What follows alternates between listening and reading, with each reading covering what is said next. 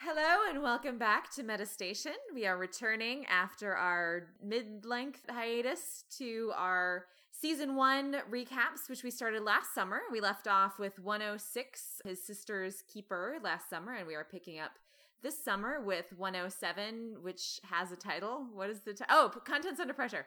107, Contents Under Pressure. Erin's been drinking.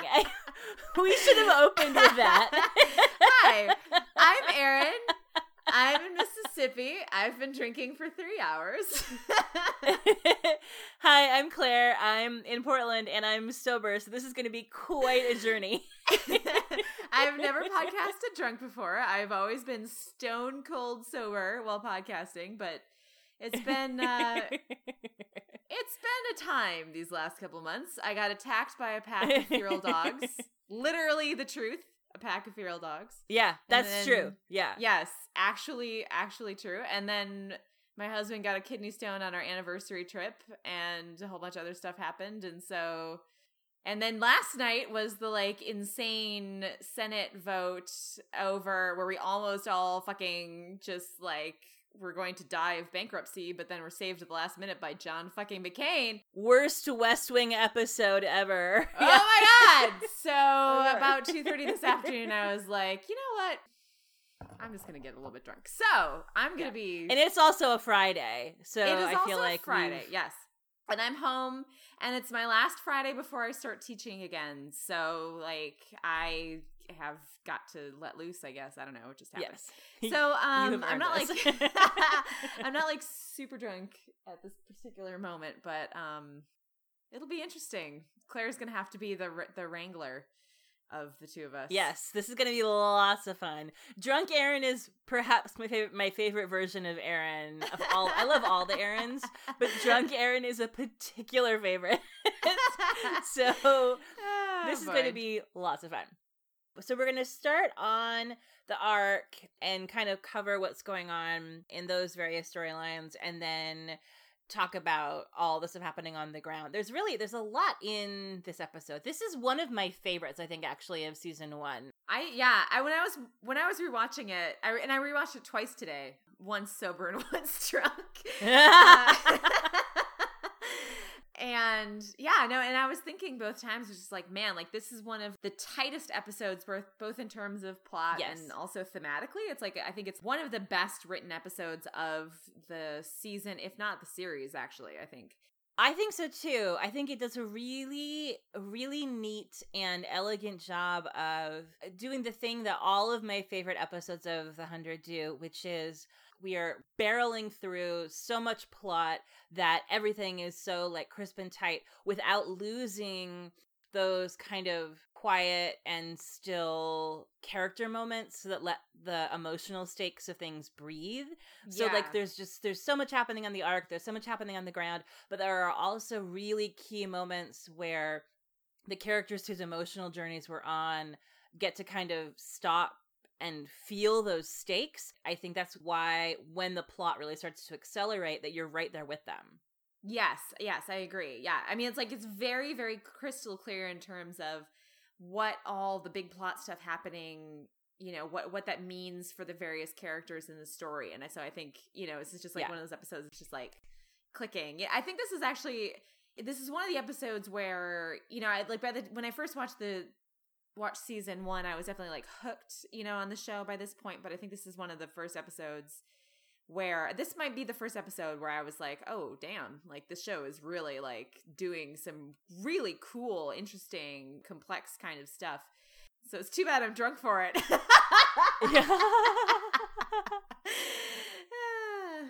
I feel the same way too. I feel I was thinking about this when I was rewatching. I feel the stretch that goes from the culling to the explosion on the arc and everything sort of from Lincoln onwards on the ground, for me, those were the moments where I really felt it's sort of slow going the first couple episodes, you have to kind of, I remember when I was binge watching it and you were you got to just kind of power through, it takes a little while before it kind of finds its feet.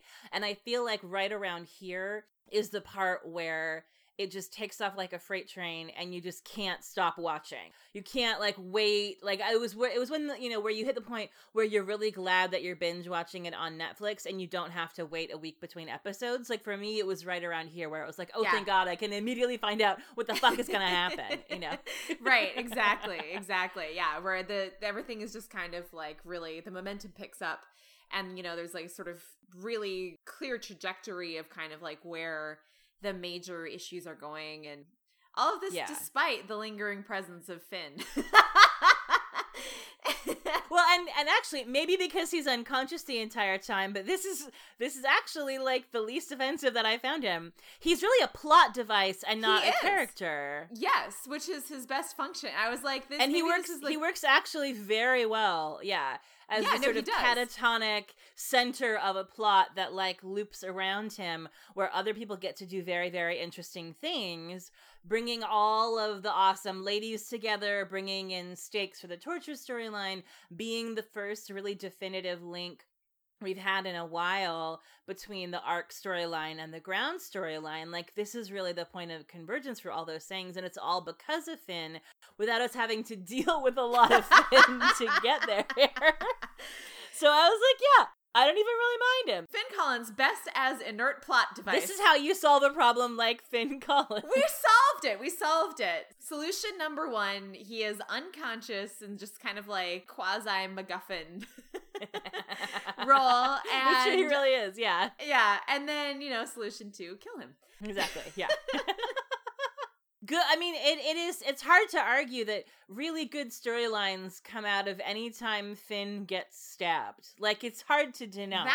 That makes for good television. You know what? Like, that is actually really true. Mid-season, season 1 and season 2, there's a really pivotal, you know, sort of very like emotionally affecting plot and character turn that happens around Finn getting a knife stuck in his chest. Yeah.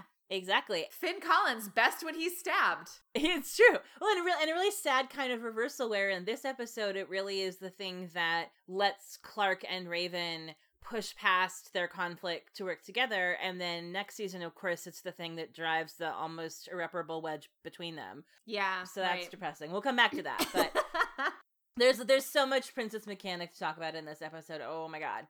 But back to the arc, back to space. So I love this episode for both plot reasons and very predictable reasons, which is it's a terrific episode for both Abby and Kane. They both get to do real ass shit. But what I really love about it, I think storyline wise, in terms of the arc stuff, I think what this episode does in a way that I think in clumsier hands could have felt clunky, and it's actually really beautifully executed by, is this a Kira Snyder? I think this is a Kira Snyder. Yeah, it's episode. A Kella Cooper and Kira Snyder, which I think is like, when I saw the writing credit, I was like, well, of course it's flawless and amazing, because both those guys are so good. Kira's one of my favorites, and so what I like about what this episode does is it really plants us right in the middle of this sort of continual avalanche of the stakes crashing down of the things that have just happened, while also teeing up what's going to happen next in a way that lets us breathe for a second without feeling like the momentum stops. So we begin with the sort of, you know, immediate fallout after Jaha and Abby seeing the flares. Jaha is still totally unwilling to kind of concede Abby's point, and she is still doing her Abby thing and pushing and pushing and pushing, trying to get someone to listen to her. So we watch her getting thrown off the council for the thing that she did, even though she was right, which is just which will never not make me crazy. That they like, oh, never mind, they were alive on the ground the whole time, Abby was correct, but she's still, I was like, like just the injustice of it makes me bonkers. But so we see that, like, her big, desperate last-minute hero play in previous episodes to try to stop the forced culling of these people had ongoing stakes where, you know, she did not get floated, which she certainly took the risk knowing that she could have been, but she is off the council and kind of in the doghouse for that. And so we get our first real look at, you know, the consequences of the choice that she made. You know, and that then, of course, opens the way, which we'll come back to in a second, for the rise of glorious, faux populist, villainous Diana Sydney, one of my favorite minor characters in this whole show. I adore Diana Sydney, by which I mean I despise her, but in a really, really narratively satisfying way. Yes. So for Abby, I think for Abby and for Kane and for Jaha, we see a lot in this episode of facing up to the ongoing and increasingly high stakes of the previous decisions that they made. So for Abby, the concrete consequences are immediate and real, which is that she loses her council seat and most of her credibility, even when it's almost immediately afterwards proved that she was right when Raven radios back in. And I think for Jaha, what we're really seeing for him is this episode is the first moment that we really see his, and it just kind of happens for a second, but we see his control over his own emotions crack when he lets himself hope for a second that the kids are okay, and then almost immediately he's told that everyone else is fine and his son is not.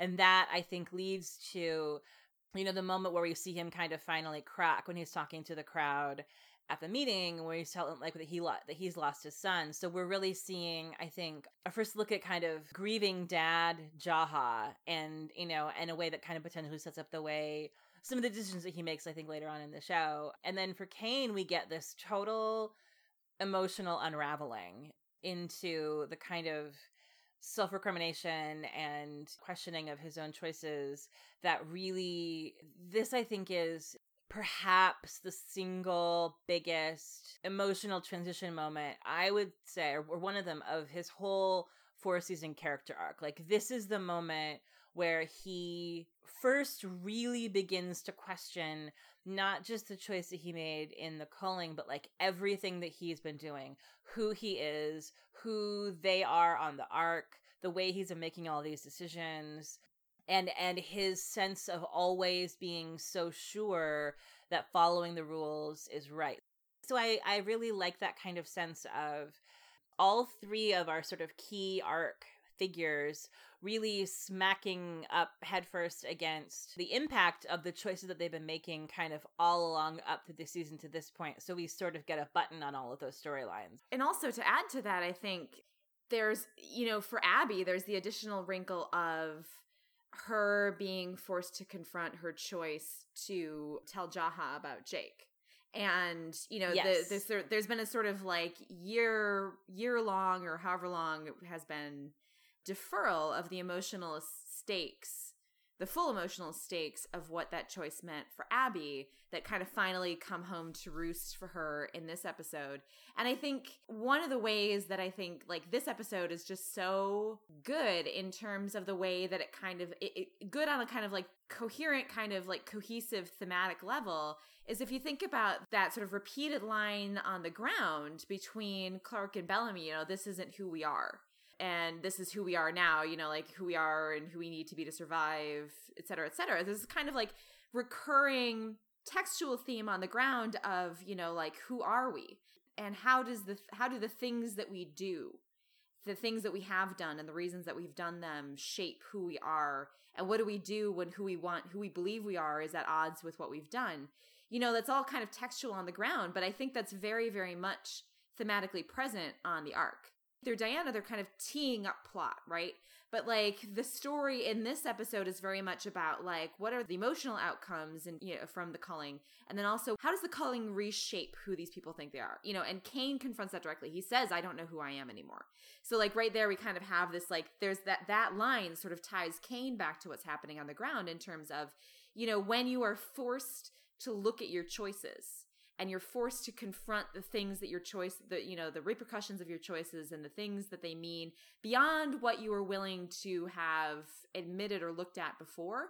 How does that reshape your identity? So yeah, and like I think Jaha may be a little bit, I don't know, Jaha's so tricky, because like he's even in these early seasons when he still has a modicum more humanity than he seems to have later on. He's still like such, I feel like Jaha, even in this, we sort of see that bifurcation of his identity between leader Jaha and father Jaha, and there's a moment, and like maybe Jaha's, identity crisis in this episode is that, you know, the sort of like carefully partitioned parts of himself bleed into each other for a moment. You know, like he works so hard to keep leader Jaha separate from like person Jaha, emotional father Jaha. Yeah. And we see him in that moment being forced to allow his feelings about his son to break through his sort of like, I am Jaha giving you a speech persona. And it doesn't stick, but he gets that moment. Like he has that one moment. And it's also, but I think what's interesting about that is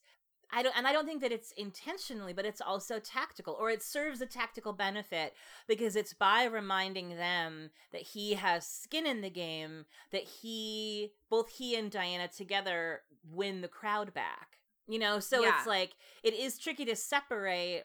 It is both a raw moment of naked emotion that I do believe we're meant to interpret as absolutely sincere, coming as it does sort of juxtaposed with that heartbreaking little moment where he has the like little metal welded dog toy of Wells's while he's in his office, you know? So like we get little flashes that Wells really truly is on his mind. And we see that kind of, you know, when he's told that Wells is dead, he has to leave the room. So this is, you know, we see like, this is how Jaha handles emotions.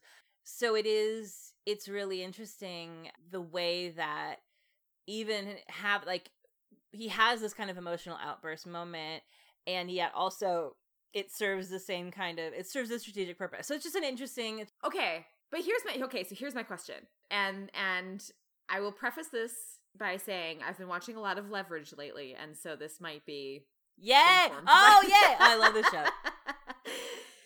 So, you know, if you've ever watched Leverage, all of their little sort of incidental mentions of whatever turn out to be deliberately planted for emotional manipulation, right? So my question is, now Diana Sidney, like her plan to get herself back on the council sort of relies on partly on the sort of like pressure of the quote unquote people, but like basically an emotional appeal, right? Like she recruits that guy. We get that little exchange of eye contact with a redheaded, you know, guy who claims to have lost his wife in the Culling, that kind of tells us that his distress and his grief and his anger at Jaha for putting him through this loss is at least partly, if not entirely, performative. You know, it's like meant to manipulate Jaha. So my question is, to what degree is that moment of genuine emotional vulnerability on Jaha's part and sort of like breaking through, how much credit do we give Diana Sidney for that? Or was that just like a gift to her, you know, like something she figured out? Because I think, you know, I was trying to think about this, you know, I mean, I get, again, you know, maybe because I've been watching Leverage. I'm inclined to give her at least some credit for having worked to sort of prime Jaha to be particularly receptive to and vulnerable on his part to sort of emotional appeals, right? Like she's talking about like, people are angry, my people are talking to me, you know, and she brings in this guy who's making an entirely emotional appeal about loss. And part of it is sort of like she gets lucky insofar as, you know, Raven breaks through and he's sort of reminded or he gets like total confirmation, like Wells is dead. He's gone. And Jaha is the one who made the decision to send him to the place where he died. But I don't know, you know, I was just sort of thinking like, how much of that is just fortuitous for Diana Sidney and how much of that is like her sort of taking advantage of that for a plan she already had in place that depended on emotion. Yeah. The way that I always read it is that Diana has decided what she wants and is trying a bunch of different kind of equally subtle tactics to get it sort of dependent upon where Jaha is at, you know. So her first job, right? Her first job is to sort of subtly remind him that she was chancellor, that she knows a lot about the Exodus Project, that she has useful information, and to worm her way back into his trust while also reminding him that she is a person that a particularly unhappy segment of the populace trusts and listens to. And so I think her first, the first scene when she comes to him in his office, that's about reminding him, hey, you just lost a buddy because you had to blacklist Abby. I'm just here to remind you without any kind of agenda, just because I'm a nice person, that I'm a person that you can trust. Put me in, coach, basically, Yeah. What do you make of her crack about the chancellor's quarters were bigger when I was chancellor or whatever? I thought that was such a bizarre line. I think to me, that's kind of, I think that the fact that he unseated her, the fact that he clearly, I don't know if there were term limits or kind of what the deal was, but my sense is that they ran against each other and he beat her. Yeah, that's how it kind of comes across. Yeah, so I sort of feel like there's both a subtle little, I am your equal, in that, I too was chancellor, you don't actually, you temporarily outrank me, but you're not better than me or higher than me, or know things that I don't know, right. Positioning herself as a peer instead of a subordinate. And also, I think a little bit of, I think it's a little bit of a sort of putting him in his place, but I think mostly to sort of subtly lift herself up as one of the very few people who kind of exist in this rarefied upper echelon of people who have all the information about the Exodus Project to be able to be useful to Jaha.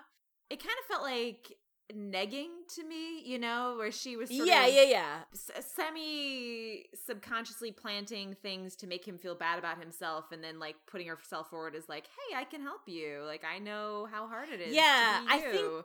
I think that's a lot of it. I think in some way it's sort of, if that's what it is, it's really part and parcel with her either crafting or taking advantage of a scenario in which she is the person who kind of emotionally comes to his rescue in that crowd scene. Where it's things happen where she reminds him I'm the person who can be here to back you up. I'm gonna make you feel a little terrible about yourself, and then when other people make you feel terrible about yourself, I'm gonna be no, guys, Jaha has sacrificed so much, So I think in some ways But I guess what I feel like about Diana is I think that she is more an opportunist than she is a person who is, I think she's more like, I read the room, I see what's happening, and I make a split-second decision, and not necessarily that she is crafting the thing that's happening. I think, I don't want to necessarily give her too much credit for, Machiavellian. Because she planted that guy in the audience. All those moments where she rescues Jaha from the crowd. The crowd is riled up because of the dude that seems implicitly to be doing it deliberately to set up that situation. That's true. Wait, do we find out later, is that guy one of her guys? Yes, he is. Is he... Oh, okay. I forgot that. Yeah. Well, and also, this is, I think, where it's interesting to go back and rewatch this with the knowledge of the things about her that we learn later, like that her first gamble was trying to have Jaha killed. Right. Yeah. Which seems actually sort of spectacularly ham-handed, I'll just kill him. And then, I don't know, something. And then she's wait, never mind. Now I'm going to come back with a plan that has 18,000 different layers and is all emotional manipulation rather than shooting you in the gut. Okay, so here's a thought about Diana. So clearly, Diana's plan has always been power grab. That she wants to be the leader again. She wants to be in charge again. She does not think very highly at all of Jaha's leadership. She remains on some deep core level deeply, deeply resentful of him for taking away power that she clearly still believes is her right. So step one, executing, having the chancellor killed, and then thus opening up a place for her as the previous chancellor to probably have a pretty easy time slipping into that slot again. Yeah, that's true. Yeah. Legit. But what I wonder is if the game changer for her, like if the discovery that the kids are alive on the ground and thus it's time for Project Exodus is the moment that her plan flips. That actually makes a lot of sense, because it's like a totally different question to have a plan to, like, I just want to be the leader on the ark versus I want to be the person, right, like the Moses, you know, who like takes everyone to the promised land. Yeah. Yeah, so I think that if the moment that her strategy shifts and becomes then significantly more complicated and multi-layered is because genuinely it's a different plan now. Her plan is not take out Jaha, assume control of the ark. Her plan is that she has to get inside in order to either A, you know, take over for Jaha, or B, I don't know, sort of whatever point she's putting this sort of alternate plan together to just commandeer a ship and get her own people down there and kind of leave everyone to fend for themselves. But it stops being about just being chancellor and taking her job back, and more about, I think, her, like wanting to be the Moses, wanting to be the leader, and also just wanting to get herself and her people, you know, as many of them as of people that she actually cares about, that she can fit on one of those ships. But I think factoring in that moment where she sees what he's doing on his computer screen, together with the knowledge that the kids are alive on the ground, and her as a former chancellor being one of the only, it looks like maybe two, because the council didn't know it, people on the whole arc who know that there aren't enough lifeboats. You know, like, that's news to the council, that's news to Kane, that's news to everyone at that table, except for Diana. And so I feel like that moment is where she starts to figure out, like, whatever happens to Jaha, whatever happens to everyone else, she's got to get herself and her people to the ground. And then it's a whole different ballgame, you know? And I wonder, and I guess speaking of the Exodus plan, I wonder if maybe, I guess one of the interesting little, and I'm just not thinking about this now, you know, in talking about kind of thematic threads that weave the Abby arc and the Kane arc and the Jaha arc together, one kind of interesting, very, I think, subtle one in there is this idea of kicking the can down the road of, like, things where you're like, I'll deal with the outcome of this later, I'll deal with the consequences of this later, putting off. And this is a moment where the chickens finally come home to roost, both for Clarke and Abby, you know, in this sort of long deferred conversation that Abby has obviously known for a long time that they've been needing to have, that they haven't had an opportunity to have, and that finally crashing down now, and her having to finally confront this thing that she's been, and some of it not through her own fault, because Clarke was arrested and then they were separated and whatever, you know, but a conversation that she hasn't been having, that she needed to have with Clarke about what really happened.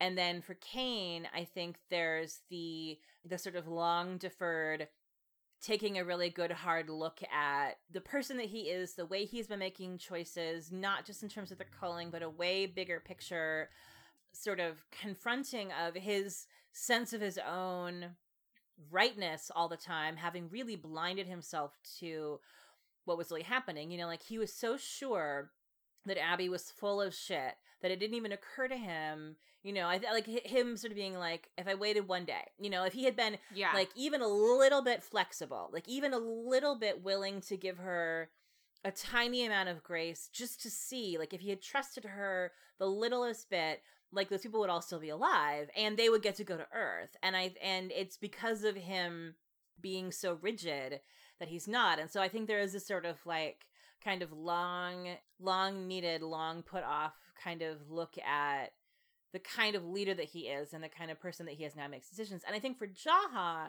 I think it's the Exodus project is a really, I think, tidy, neat little metaphorical way of looking at that, because it's a reminder that Jaha was never supposed to be the chancellor who was making these decisions. You know, this is a problem for some person who isn't even born yet who will be chancellor 100 years from now. And we get little hints of this in some of Jaha's stuff kind of all through season 1, where he talks about them being a transitional generation. You know, he talks about, like, this was never, he wasn't elected chancellor to be the guy that had to make these decisions. Like, he was not elected based on the set of qualifications it would take to be the guy executing the Exodus project. He's just supposed to keep the thing going, you know, through his lifetime. Yeah. Just keep the lights on and the water running. Yeah, exactly. And the air clean. Right, exactly. And so now, so I think that there is an element of like, it's not really like defensiveness or self-pity, but he is very aware, I think, of feeling, I think, the both in good and bad ways, the fact that this is all wildly outside of his job description, and he's having to make a lot of decisions on the fly based on not a lot of information, and knowing that it will either be, you know, a spectacular success or the literal end of the human race if he makes the wrong choice. Right. And so I think in a really big picture kind of way, like, we have it on a sort of very intimate and personal level with Abby and with Kane. You're like, I don't have to think about this too hard. This is a problem for future me, you know? And this is really the episode where, like, future me has to deal with those things right now because they're happening right now. Future you is like, God damn it, pass me. God damn it, pass future you me. is like, what the fuck? Well, I guess it's today. So I think for Jaha, in kind of a bigger picture political sense of like the day that you were sort of hoping or assuming was never going to come, or you only were able to sleep at night because you were like, well, I mean, if ever, that's a long way off. Like, I will cross that bridge when I come to it. And all three of them are like, here I am at the bridge. You know, and so it is kind of like a little tie between all three of those storylines where it's like, welp, I guess I must now cross it. Fuck. It's like, okay, all of my bluffs are being called simultaneously. Exactly. Well, shit. Yeah. And I think it's really interesting, too, because I think, like, for Kane and Jaha, certainly, and maybe for Abby in a kind of a way with Clark, but I don't know. But for Kane and Jaha, certainly, it feels like this episode is really, well, I think, like, overall, this Diana Sidney stuff aside, you know, the plot on the arc is really about, it's all about, like, the emotional sort of repercussions of the culling coming home to roost. Well, and actually really the emotional repercussions of everything that's been going on coming home to roost in terms of Jaha having to, like, confront the loss of Wells and so forth. And I think it's really interesting because, like, you know, in a lot of ways, the reckoning that's really happening for Kane and Jaha is this kind of, like, it's the head-on collision, finally, of two different worldviews or sort of views of people. One of them is sort of like looking at people as a biological problem, which is what Kane had been doing. Right. You know, Kane is all about like, right. 300 people equals 6 months less oxygen. Therefore, we must remove these bodies which use oxygen, which are a problem, in order to solve this sort of like engineering problem, basically, like bioengineering problem. Right, exactly, yeah. You know, same thing with like the decision to send the kids to the ground. It's like, you know, that removes these like bodies that use oxygen and allows us to gather data. You know, like the wristbands are sending like biological data about survival. Mm-hmm. The way that Kane talks about, you know, like he's thinking about humans as the human race. Like he'll take us down to a cosmic Adam and Eve. Like it's all about just getting human DNA to a point where it can reproduce itself and keep going. You know, and this is the kind of like, by this sort of, Kane's had this kind of like monomaniacal focus on that, you know, like this is the thing that this is how he compartmentalized, you know, I think he's just sort of like focused on that problem. And Jaha did that too, like not to quite the same extreme as Kane maybe, but like Jaha did that too, you know, the same sort of thing. You know, like Jaha's like, my job is to keep the most people alive I can, the most bodies alive I can. Right, and the kind of like the question of the fact that those bodies have identities and emotions and connections is just kind of brushed aside or ignored. And I think this is the episode where Kane has to confront the fact that the people who died to keep more people alive in aggregate were individual human beings with relationships who are being mourned. You know what I mean? And Jaha, same thing. You know, like he has to like, so that scene at the Eden tree is this kind of like head-on collision of two different models of humanity. One of them is species and one of them is humanity, as sort of like humanity as we think about it is like sort of like values, you know, like the value of an individual versus the value of a species. And this is really where Cain and Jaha have to go like, fuck, I didn't just like remove 300 problematic bodies. Like I like killed a bunch of people, you know, and here are these other people who are still alive.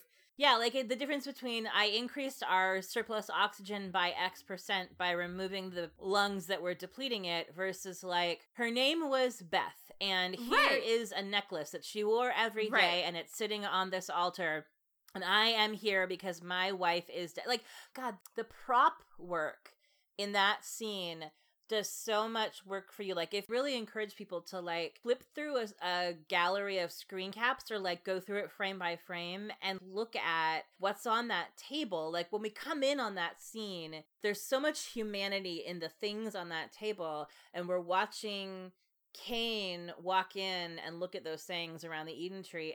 This is one of my favorite Cain scenes, and I think really scenes in the whole show. What I love about the culling is in such simple, subtle little ways, they make all those people so real. Yeah. In the culling episode, it's the dad with his daughter's barrette. And in this episode, it's that table full of people's personal mementos and the list of names next to the tree. And it's so subtle, and it's not overplayed, and it's not cheesy or saccharine or anything. It's just human beings, you know, like the stakes of those deaths are so real, and we didn't have to get to know all 320 of those people. You only had to get to know one of them, and then we sort of see the kind of detritus of everybody else's lives. Yeah. And I think it is interesting, like you say, like it really is that kind of moment of transitioning from humanity as abstraction into humanity as composed of individual humans. And what's really interesting to me, I think in a lot of ways, is how it is definitively and unequivocally a transitional moment for Cain, and it's sort of a blip for Jaha. You know, like Jaha continues over the course of 4 seasons to, in many ways, view humanity in that big picture sense again. After what we just saw, like after this season that just ended, it's really interesting watching Jaha talking about not enough lifeboats. You know, the sort of kind of the phrase that Jason used all over the course of season 4. Right. You know, about the Nightblood and space and Cadigan's bunker and all that kind of stuff.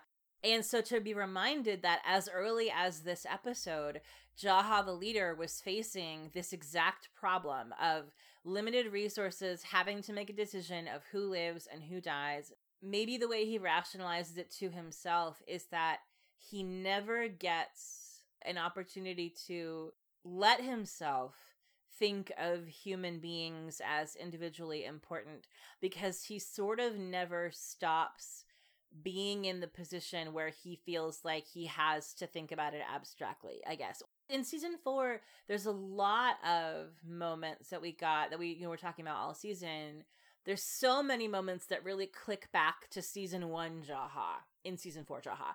Well, even season 2 and 3 Jaha, I think, arguably is running from, literally and figuratively, he's running from the kind of like full brunt of that kind of level of individual humanity and loss, right? Like he leaves camp. He's like trying to like, I'm going to go off on this pilgrimage to find this place where we can be happy in sort of like weird blanket way. Towards this very abstract salvation. Right. And then and then with Allie, you know, he forgets Wells. It's all about sort of like losing that kind of like the particular memories that make you who you are, because they're painful, in favor of this kind of like blanket sort of like aggregate whatever, like version of kind of like well-being that the City of Light offers. So I think that's all kind of a piece.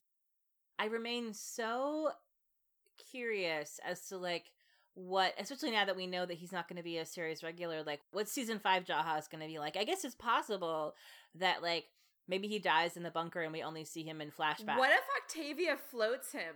Actually, I have heard that theory a lot, and I am deeply interested in, I mean, like, I don't not like, like, yay, Jaha should die, because I am getting more interested in him. He did to some degree win me back in season 4, where I was sort of, season 3, I was like, yes, no, please kill him. He should die in this finale. And he did do some stuff that interested me a lot in season 4. But yeah, I think that could be a fascinating test case for, like Octavia has pretty solidly established her leadership over the clans, because the clans agreed to this conclave. She won the conclave fair and square. She doesn't seem to be having any kind of problems with the grounders having, like, established through the rules that they all agreed to her leadership. But I do wonder, we didn't see much except for that one speech she kind of gives to everybody of how Sky Crew is going to feel suddenly having her, like, be the boss of them.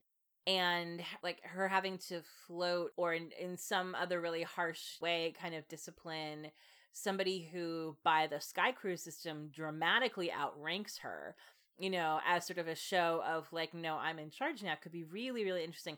And also would have a really interesting and kind of very dark impact on her relationship with Kane. Yeah. If Octavia has to have Jaha executed, it's hard to see how their kind of familial bond comes back from that, because Jaha's intermittent dickishness aside, he and Kane have been friends for what we're meant to assume seems to have been most of their adult lives, for a very long time at least. So I'm curious about where he goes and what happens to him. But it is interesting, particularly in these episodes in season 1 where we're watching the process by which he makes leadership decisions in these, well, a certain number of people have to be sacrificed, so let's figure out how to do that strategically kind of way, where it's like, okay, so all of the, Allie's brain fuckery aside, season 4 Jaha, sneaking around to get all of his people secretly in the bunker and breaking the rules that they agreed to with the grounders is absolutely the same guy he was in season 1. Like, he wasn't qualitatively changed as a human being by his experience in the City of Light the way I think other characters were really deeply and profoundly shaped by the things that Allie made them do, or the things that happened to them. Like the way somebody like Ilian was permanently changed by the existence of the City of Light, by the things that he had to do when Allie took him over. And so it's really interesting that Jaha, who was in deeper with Allie than anybody else was, like, he comes out of it very much the same kind of leader that he was before any of this happened, in terms of the ease with which he can kind of pull back that lens and see the board mathematically. And I think that one of the reasons that I like this episode and this kind of chunk of story so much was this was really the moment where I, because the first time I watched the show, I was just like, oh, fuck this Kane guy, like, what an asshole. And I think sort of similar to where the previous episode is where my, oh, fuck this Bellamy guy really sort of goes away, like, where you really dig into his backstory with Octavia and all the flashbacks and stuff, where you're sort of like, oh, I think I like Bellamy now, what's happening to me? And this episode was where I really, the first time through, where I really felt like it came, like, where I felt so much empathy for him, but also where he became really interesting to me as a character, because watching him break down at the Eden Tree is the first sort of genuinely narratively unexpected thing that we see him do.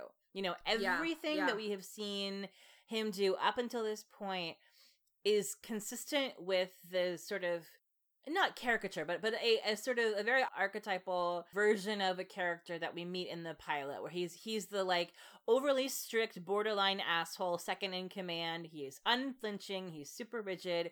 He's not quite a villain. Like, he's just sort of human enough that he's not really the bad guy, but you don't really feel anything for him. And everything he does is he's just in a straight line. And you sort of suspect that he had Jaha shot because he's probably power hungry, Exactly. Blah, blah, blah. Yeah, I totally, like at this point in the story, I absolutely believed. Like, I was genuinely surprised when it was revealed that it was not Kane. Yeah, no, me too. And I think this episode might have been the part where I began to be like, oh my gosh, what if it's not? Like the sort of the murder mystery part of it, you know, where you're like, maybe he didn't, because all of a sudden you're seeing this like really raw, naked kind of humanity. And Jaha's the one that's like kind of a dick, where he's like, pull yourself together, drunk ass. And you're like, whoa, you are not a very good friend, Thelonious. So this was like, for me, this was a big, like, I'm suddenly fascinated by the layers of this character. Like it really sort of took him in a wildly unexpected, sharp right turn direction that they then really stick with. Like it all sort of tracks. This is a moment where his whole character kind of transitions. And so it's just interesting to kind of watch for these two people who really start off the show as kind of a leadership pair, you know, who make decisions very similarly, and where you can tell that like everything Kane learned about being a leader, he learned by being Jaha's right hand. He learned from the Exodus Charter. He learned from previous chancellors like Diana, where everyone is very ruthless, very by the book. And this is the moment that you sort of start to see him first beginning to ask the question, like, is there a better way to be a leader and to be a man than the way that I've been doing it? Because I'm really having to sort of confront the emotional angst of my failure. And Jaha is able to kind of shake it off. Jaha's more shaken up about Wells than he is about the culling at any point. Mm-hmm. Yeah, for sure, for sure. It's the loss that affects him personally that has really traumatized him.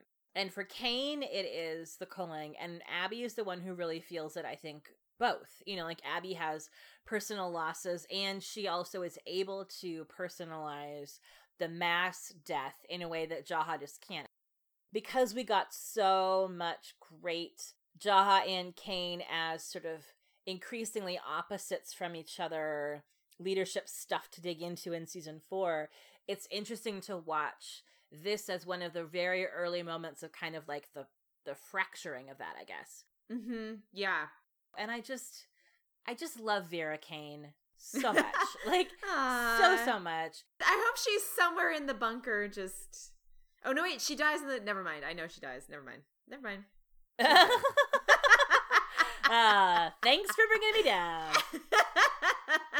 I do really hope the fact that episode 501, we just found out, is titled Eden, and that Eden is the word that the writers have kind of tossed around, or I guess if Jason has, to talk about what they call, or what Clark calls, the one patch of green that survives Primefire, does make me wonder, did the Eden tree survive in the bunker? You know, did Kane go back and like dig it up? Or maybe he like has a new one that he kind of established in her honor, you know, to try to carry forward the tradition for the kids or the people who are inside the bunker as it was in the arc. Yeah, I would love it to be the same tree. I like the poetry of, you know, the tree that like came from the ground up to space with the first Primefire, and then they kept it alive for 100 years in space, and then it comes back down, and he plants it, you know, at Arcadia when he thinks that's going to be their permanent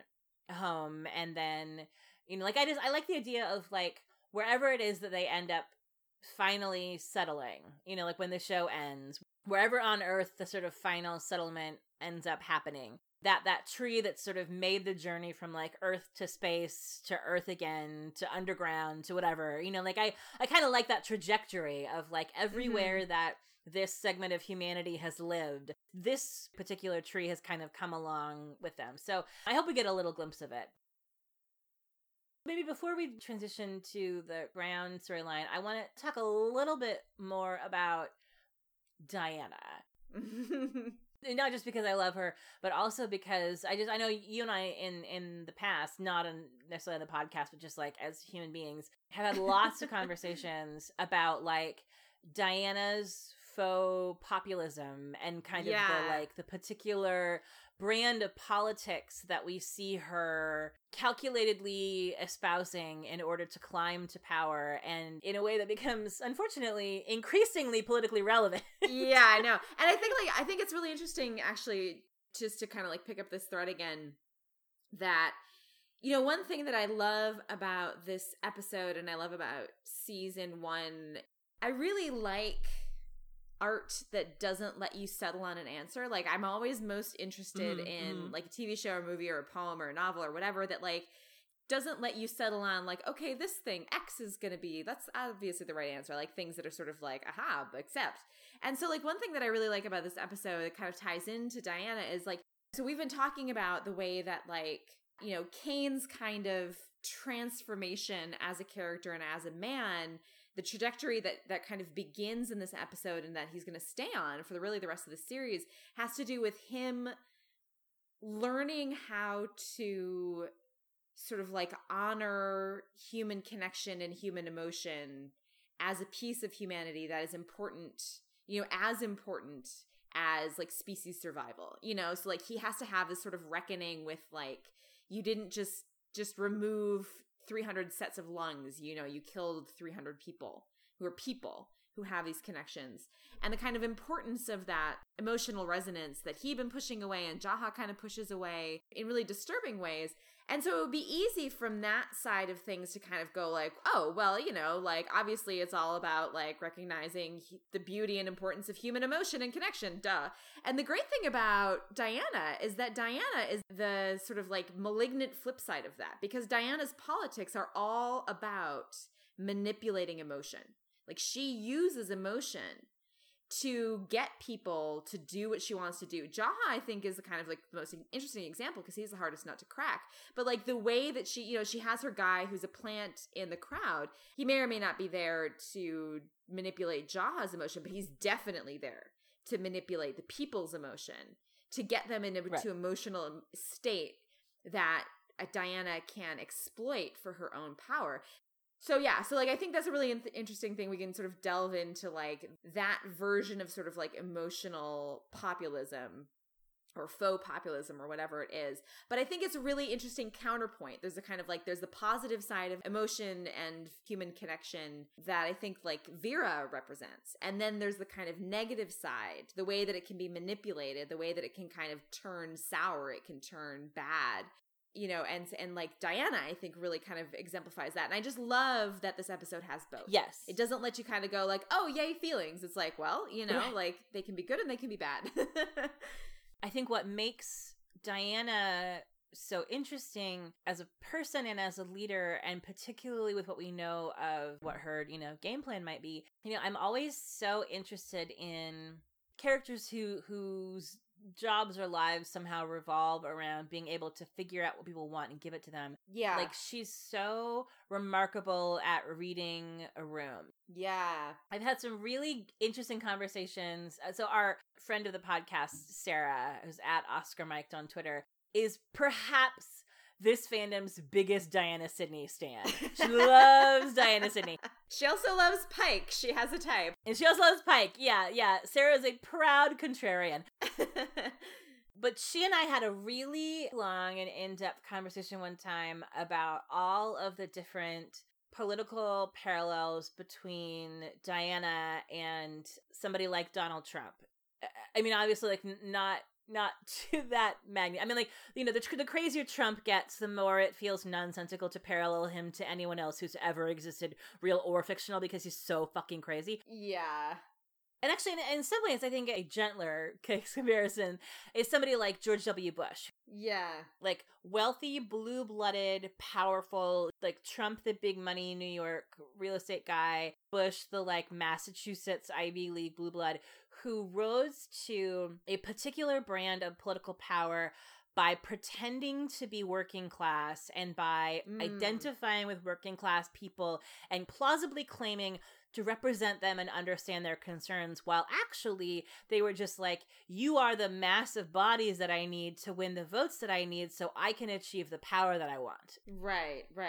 So this particular kind of contemporary Republican political gamesmanship where, you know, wealthy Wall Street cajillionaires have successfully convinced low-income white Christians in middle America that they are genuinely being heard and understood. You know, I mean, like, what happened last night is like a perfect example of, you know, like how many senators and congressmen voted against a Medicaid expansion that helped their constituents because the abstract political football of trying to shit on Obama's legacy mattered more than like people in your state are going to lose their Medicaid. Right. And yet people who themselves were going to lose their health insurance voted against their own self-interest because an incredibly rich and powerful person convinced them like, no, I'm one of you. I understand you. You know, and I think that Diana's,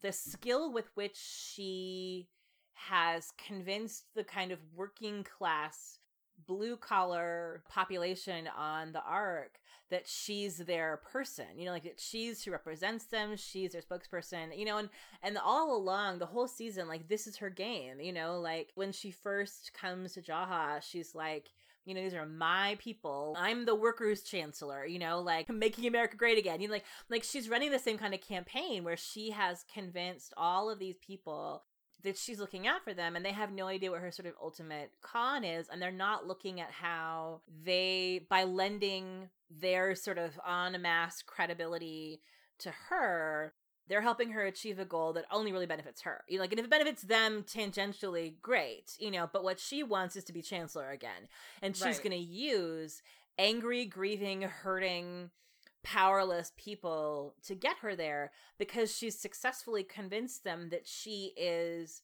not just like speaking for them, but like endemically like part of their group, you know, like that they relate to her and they feel like she relates to them. And it's such a spectacular, like deftly executed con that I feel like you, the viewer, or I guess for me when I was watching the first time, have no idea it's a con until it's revealed that it's a con.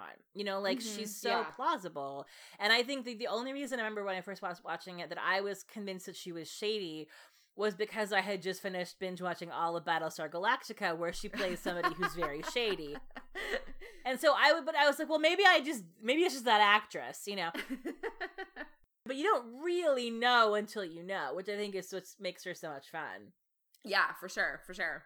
And yeah, she definitely has that kind of like semi-sleazy, only I understand my people, only I sort of can speak for you sort of persona. There's sort of like uncomfortable resonances with some recent political situations, or I'm sort of like watching it now as opposed to watching it like, you know, 2.5 years ago or whenever it was the first time I watched the season 1. It's like, ooh. Yeah. Yeah, it's very upsetting, yeah. I mean, at least unlike Donald Trump, she is a career politician and apparently was a competent chancellor and actually knew what she was doing. So, you know, she has one up on Trump in that sense. Exactly. Like, the fact that there was a working, functional Ark society to hand off to Jaha. So already, she's, like, tracking better than most of the modern GOP, you know? Like, the Ark wasn't on fire when Jaha was elected. Yeah, exactly. The council wasn't voting on things that they didn't want to actually have happen in hopes that someone would stop it before it actually happened. So, you know, Ark greater than America. It's funny because that's real. Yeah. Oh, boy. Lord. It is depressing to be an American right now. Suddenly my metric of like, would you rather be on the Ark or would you rather be a person alive right now has sort of shifted towards the Ark. Yeah, no, in a way that I did not expect. Yeah. I was talking about this a little bit yesterday on Twitter. I had meant to rewatch this episode at least once yesterday, and I just kind of could not. Like, I was glued to Twitter all day trying to figure out, like, what the hell was going to go on with this healthcare vote. But I was thinking a lot about, because I knew it was like, oh, this is the rise of Diana. And so I was thinking a lot about, like, the authoritarians on this show and how differently they read to me when you sort of think about them in contrast with, like, the real world authoritarians, and not just in the US too, you know, like Putin and this kind of, like, continued press for hard right leadership in, you know, countries all over Europe that many of them have sort of successfully pushed back on. But we have, you know, we have all these sort of like real world test cases, and man, you know, like even the worst leaders on this show in comparison, I'm like, well, Dante Wallace was like, no, it wasn't that bad. You know, like, it's really like, One of the weird things I think that the current kind of political landscape is doing to your brain is it's like it makes everything else seem kind of vanilla by comparison. Yeah. You know, for a fictional character to be believable, they have to have a level of nuance that real human beings aren't obligated to have. Yeah. Like a fictional character like Dante Wallace, and even Cage, who's so much worse. If Cage Wallace was purely and unequivocally motivated by just like unfiltered evil, you'd be like, all right, well, this is a terrible show. You know, like this is just stupid. Like people like that don't really exist. You know, you have him, you have Dr. Singh. Like, yes, they are deeply motivated by very cruel impulses. They're not, you know, ethical people, but the driving force behind them is like, we care very much about our people surviving, and we figured out a way to make that happen. You know, like, I think if you lived in Mount Weather, you probably think that Dr. Singh is a great doctor. Right. Yeah, yeah. You know, that kind of moral relativism of, like, whether things are good or bad varies a lot depending on where you're standing. And when I like this show the best is because it's really digging at the messiness of that, you know, where like good and evil as abstractions are much less interesting dramatically than what's the difference between a character on this side of the line and a character on this side of the line who are at odds, and how do they sort of see the situation from different points of view. And real people don't have to be that nuanced and complicated, and so you can have somebody like Donald Trump who is purely motivated by like base selfishness, who has never loved anything unselfishly in his life, not a sports team, not a pet, not a food, not an ideal, not a human being. Even his children, like, he only loves them because they have utility to him. Yeah. Or they reflect him, you know, they like are a piece of his identity that reflects well on him. Yes, or whatever. Exactly. Yeah. They feed his sense of himself, so they serve a function, you know, and the ones that don't serve a function, like Baron and Tiffany, he doesn't really care about, you know. Right. And even Eric, you know. Oh my God.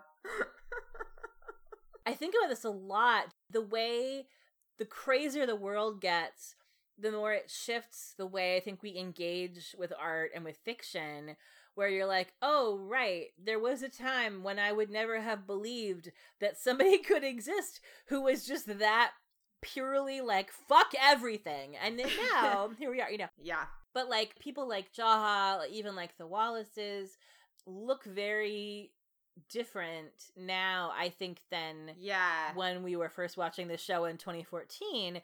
In a time, at least as an American, where politically things were much more settled. And so you can kind of explore in fiction things that you aren't living. It was a different world when we could believe that our political leaders were acting out of some kind of genuine conviction that their actions would be for the betterment of the lives of the people they represented.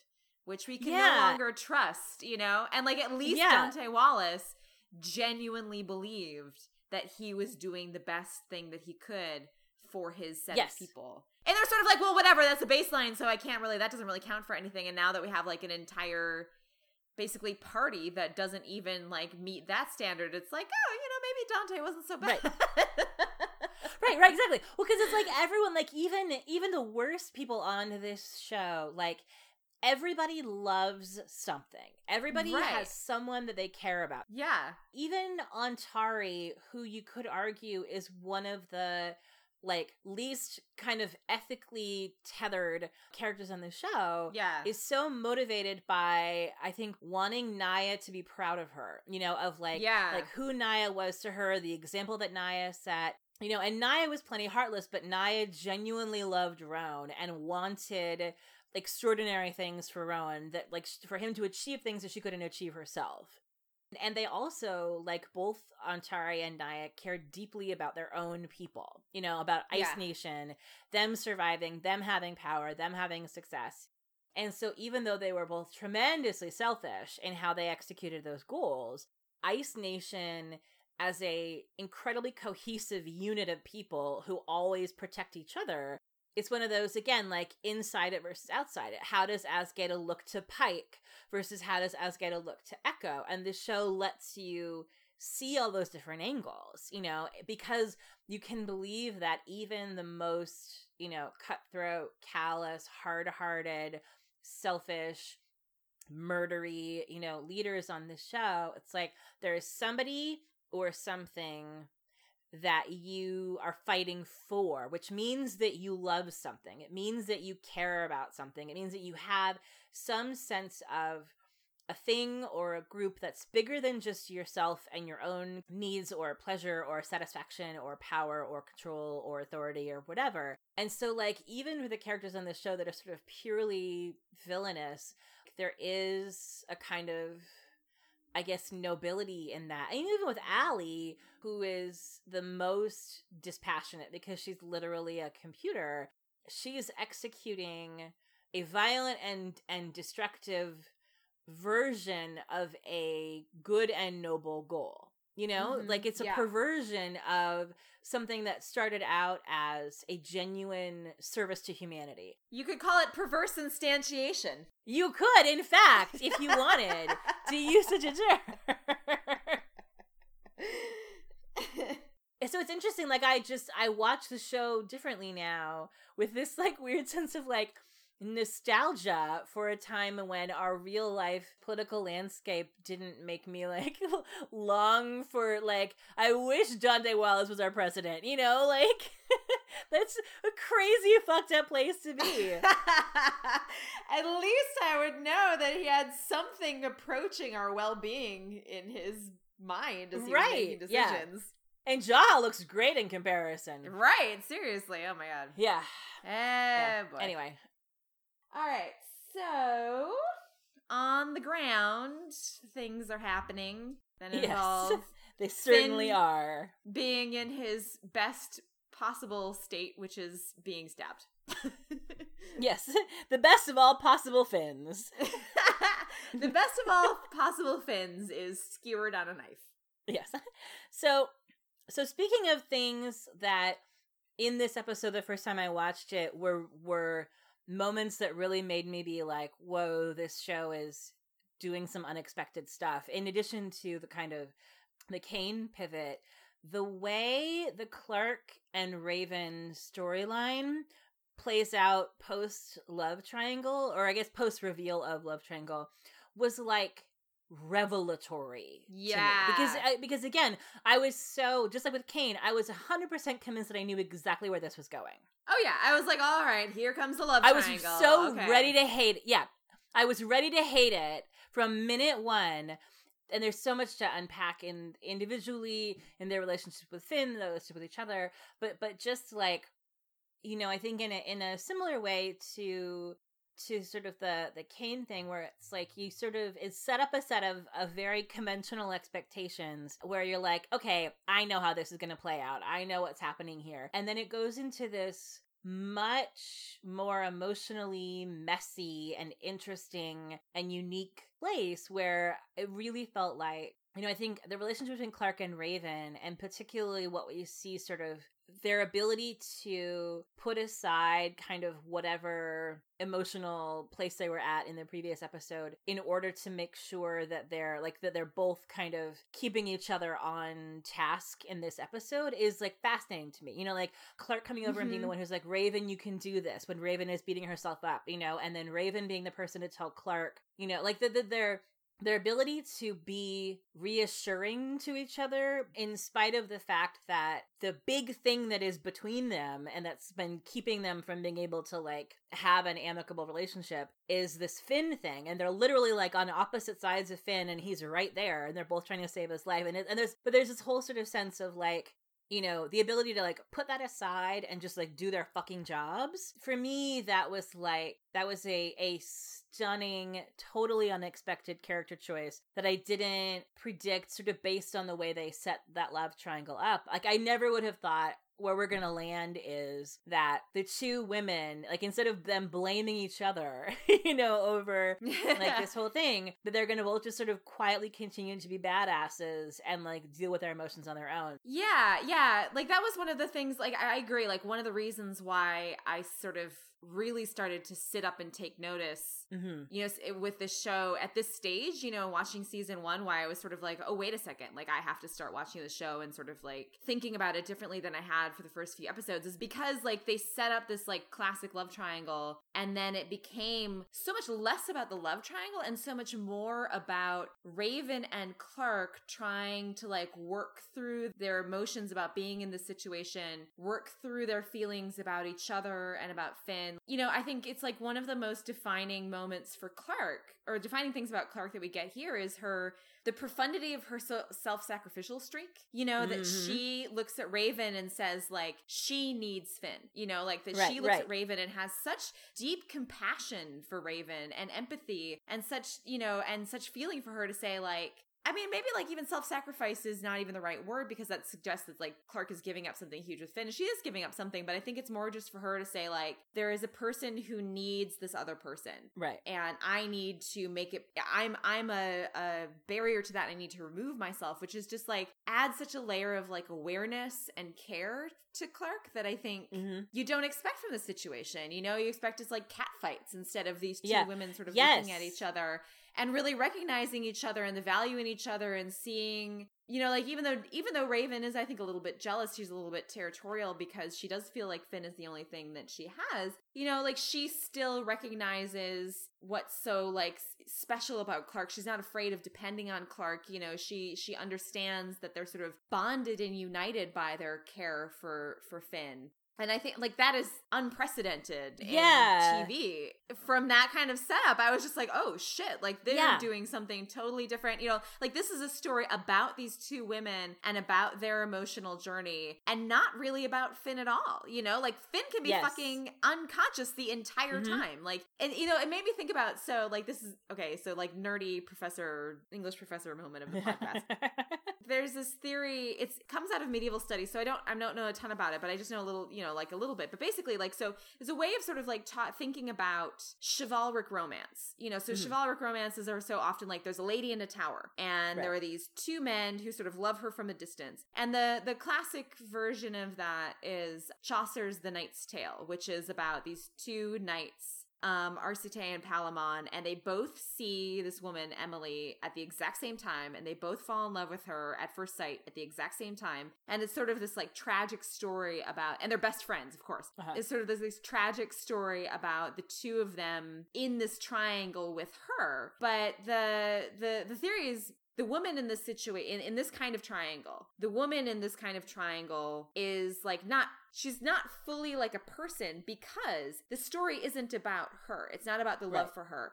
It's about the way that the two men loving her creates a relationship between them. So the theory is called homosociality, and has to do with sort of triangulation of relationship and desire between two men through a female figure. And the really fascinating thing about this love triangle is that it's kind of, it's like a gender swapped version of that. It's a story about Clarke and Raven. It's a story about Clarke and Raven. It's a story about their identities, the way that they understand themselves, the way that they understand each other, the way that they understand the sort of like morals and ethics governing their relationship to each other, triangulated through Finn. But Finn doesn't really matter, you know, like Finn himself.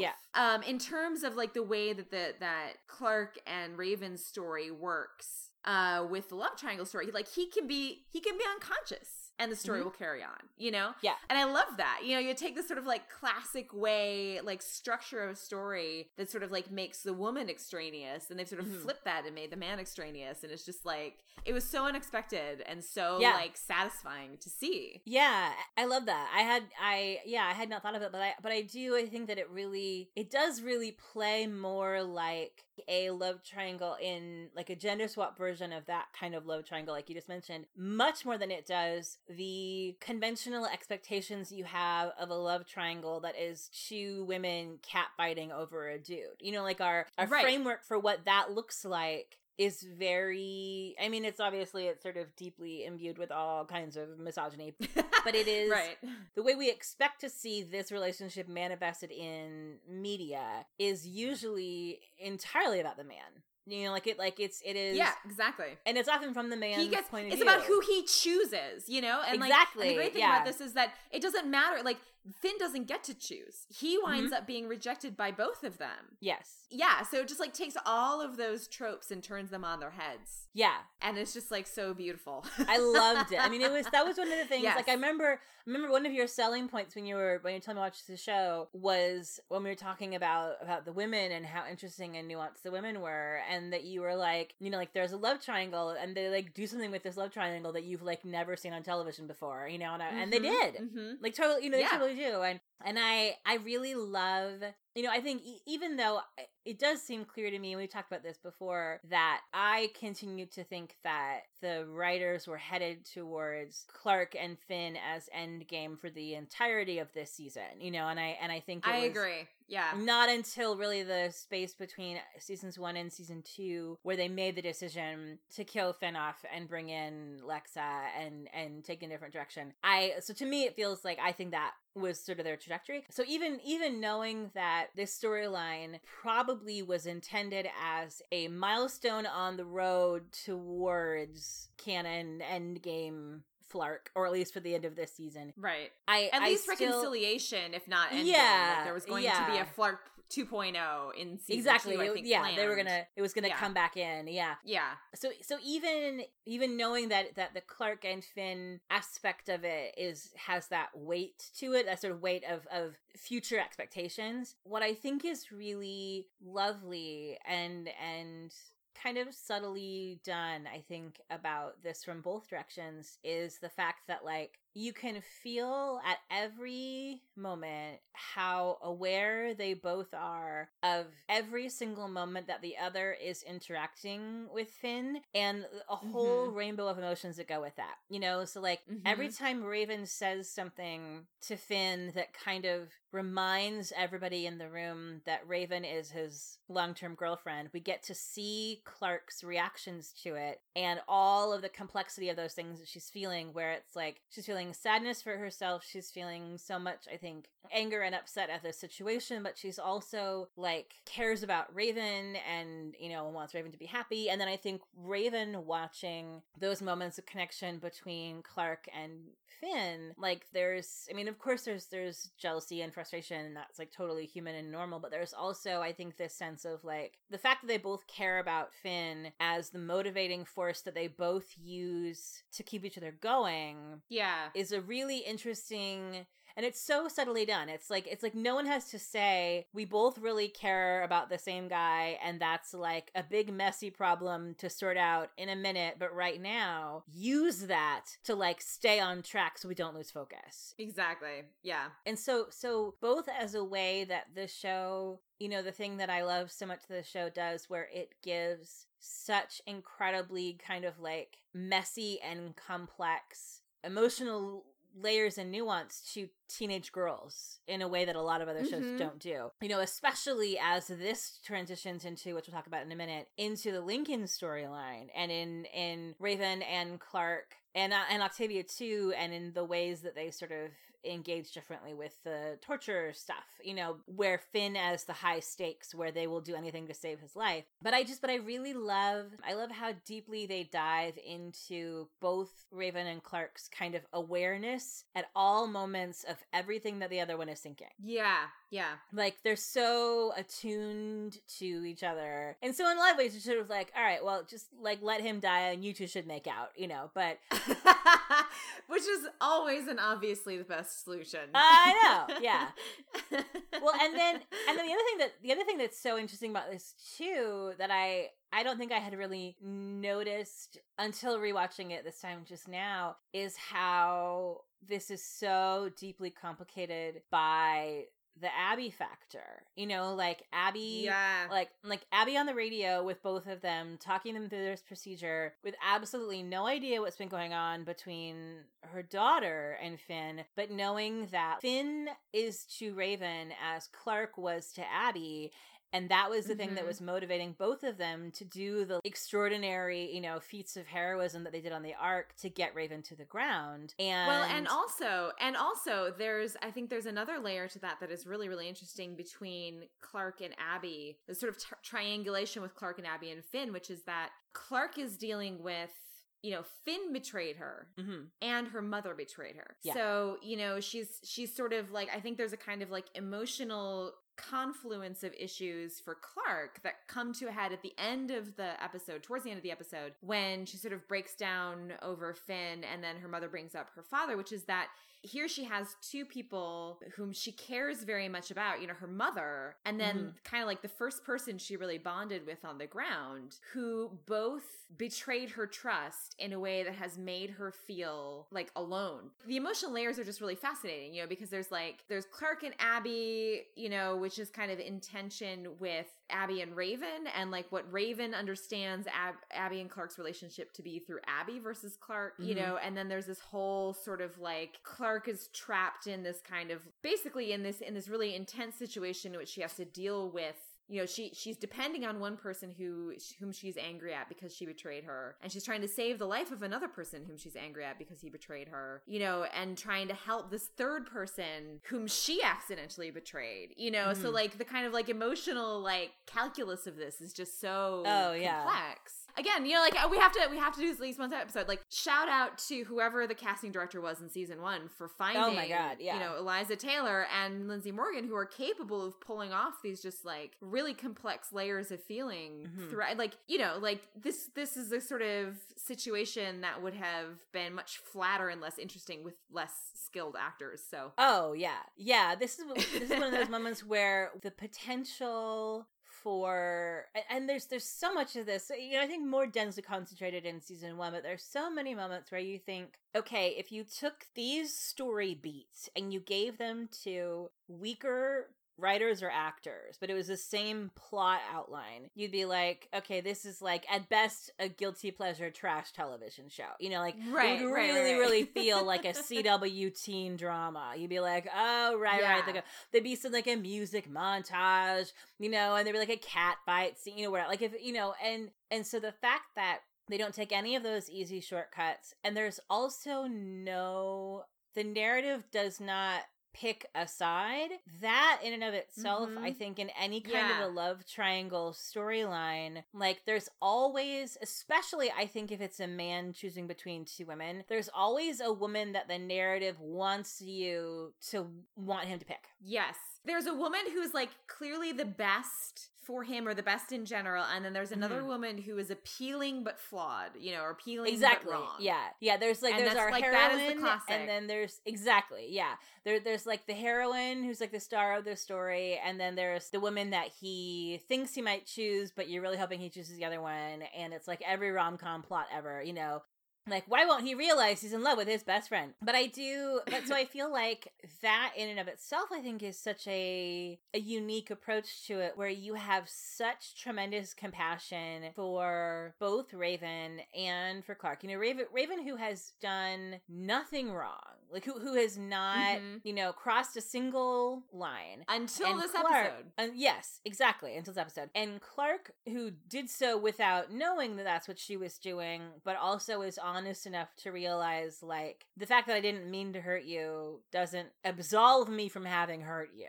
Right, yes. But we also really get to see, that really interesting Clarke compartmentalization, where the thing, the sort of emotional weight of the thing that's happening to her has to go on the shelf for a minute so she can do the thing. Yeah. And one of the things that I love about season 1 that I feel in some ways that the show forgets about or has forgotten about in some of the later seasons is that in this episode we do circle back to that and see her have that emotional breakdown moment. Like, we do see her cry. We do see her break. We do see that vulnerability. And I think in a lot of the later seasons, it remains a consistent character trait that Clarke feels things very deeply and often boxes up those feelings of grief when she loses somebody, or of frustration, or of anger, or of hurt, or whatever, like, because she can't deal with them right in that moment. But often we don't get that moment of when things do slow down and she can breathe and feel those things and the weight of that hitting her. Like, we sometimes, I think we're on to the next plot point by then. Right. We don't get to see her go back to a private space and just cry because what she did was hard and painful and difficult. Yeah, and she feels alone, and she feels like she's going through something that she can't share with people. Like, it's one of those really lovely, you know, the burden of leadership for Clarke, and especially in these moments before she really has the kind of relationship with either Bellamy or her mom that she has later on, where she has somebody that who can hug her while she's crying, or that she can talk to about this stuff. You know, she doesn't really have, she certainly isn't there with, I mean, her mom is the person that she's mad at right now, and she doesn't have that kind of intimacy yet with Bellamy, really. Yeah, that's next episode. yeah, exactly. So this I guess really, like the very, very end of this one, when he comes up to her and he says, you know, who we are and who we need to be to survive very different things, and it's hard being in charge. They're getting there. So it's kind of like, there's like, this is the very tentative beginnings of that connection, but it's certainly not there in a way that but she not could there yet. In any way. No. Like there's no possible way in this episode, you know, there's no possible way that she could be that vulnerable in front of him. You know, it's just not possible. Yeah. And so we really see that, like, we see this incredibly isolated Clarke. We see, and this really, it's just heartbreaking because, and I guess for me, like as a person who myself does a lot of emotional compartmentalization, where it's like, well, I can't deal with you right now feelings, so we're gonna come back to this later, you know, like I don't have this kind of time, you know. Like I find season 1 Clarke so relatable in ways that are sometimes very difficult to watch, because in this episode you feel like she's so lonely, you know, she's so isolated, and everything that she's doing is towards the goal of removing herself from the Finn situation so that he and Raven can get back together. Like she's facilitating that happening, even though she still clearly cares about him so deeply, and the cost to her of being afraid that he's gonna die is just huge. But also, she's already decided, I think. Yeah, and she's like, clearly from what she says, when she says, I can't do this without you, know, she still feels like he's her only emotional support that she has for what she's doing. And I think, you know, so like, the kind of profound isolation that comes from her distancing herself from him without having anyone else to turn to, you know, before Bellamy kind of like becomes that person after the next episode,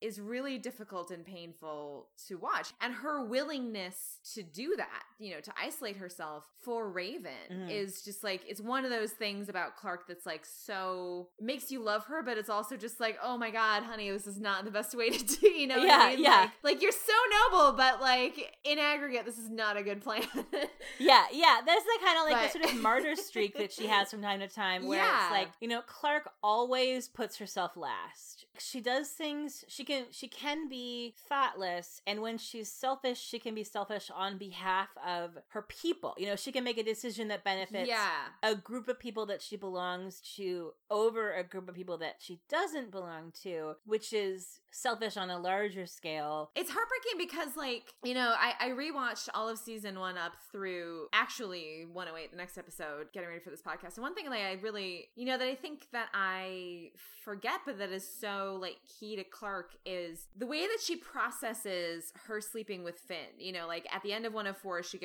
they go to the bunker thing, the art supply store, and they sleep together, and they have this kind of like brief little honeymoon period, you know, where like they're kind of like hanging out under the stars and chatting. And as soon as she gets, you know, it's broken up by Raven's pod coming down. And, you know, and the thing that I forget, like little detail that I forget, is that they get back to camp, you know, and they sort of discover everyone's buzzing, and then they find out that Bellamy has left, you know, unbeknownst to everybody else. And then Clarke is immediately blaming herself. She's like, this is because I let my girl, you know, she's like, this is because I wasn't here. This is because I let myself have this, like, you know, 10 hours for myself to have this pleasure, to do this thing. You know, so the way that Clarke processes doing something for herself is like that right there. It's like, well, it was sort of reinforced that ended in disaster. And then, exactly. I mean, like, heartbreakingly, the same thing happens with Lexa. You know, she takes one moment to have something for herself before she leaves Polis. And, like, you know, like, who knows whether Lexa would have died in that situation or not. But you could see how for Clarke, this is kind of like, again, a confirmation. You take a moment for yourself, and it kind of like has these disastrous results. And it's just like, like one of those things about Clark that's relatable, but also just like so heartbreaking, you know, where like she cannot allow herself to kind of like let go. But it does mean that she winds up being so profoundly isolated. And I agree with you. I think the sort of isolation is more poignant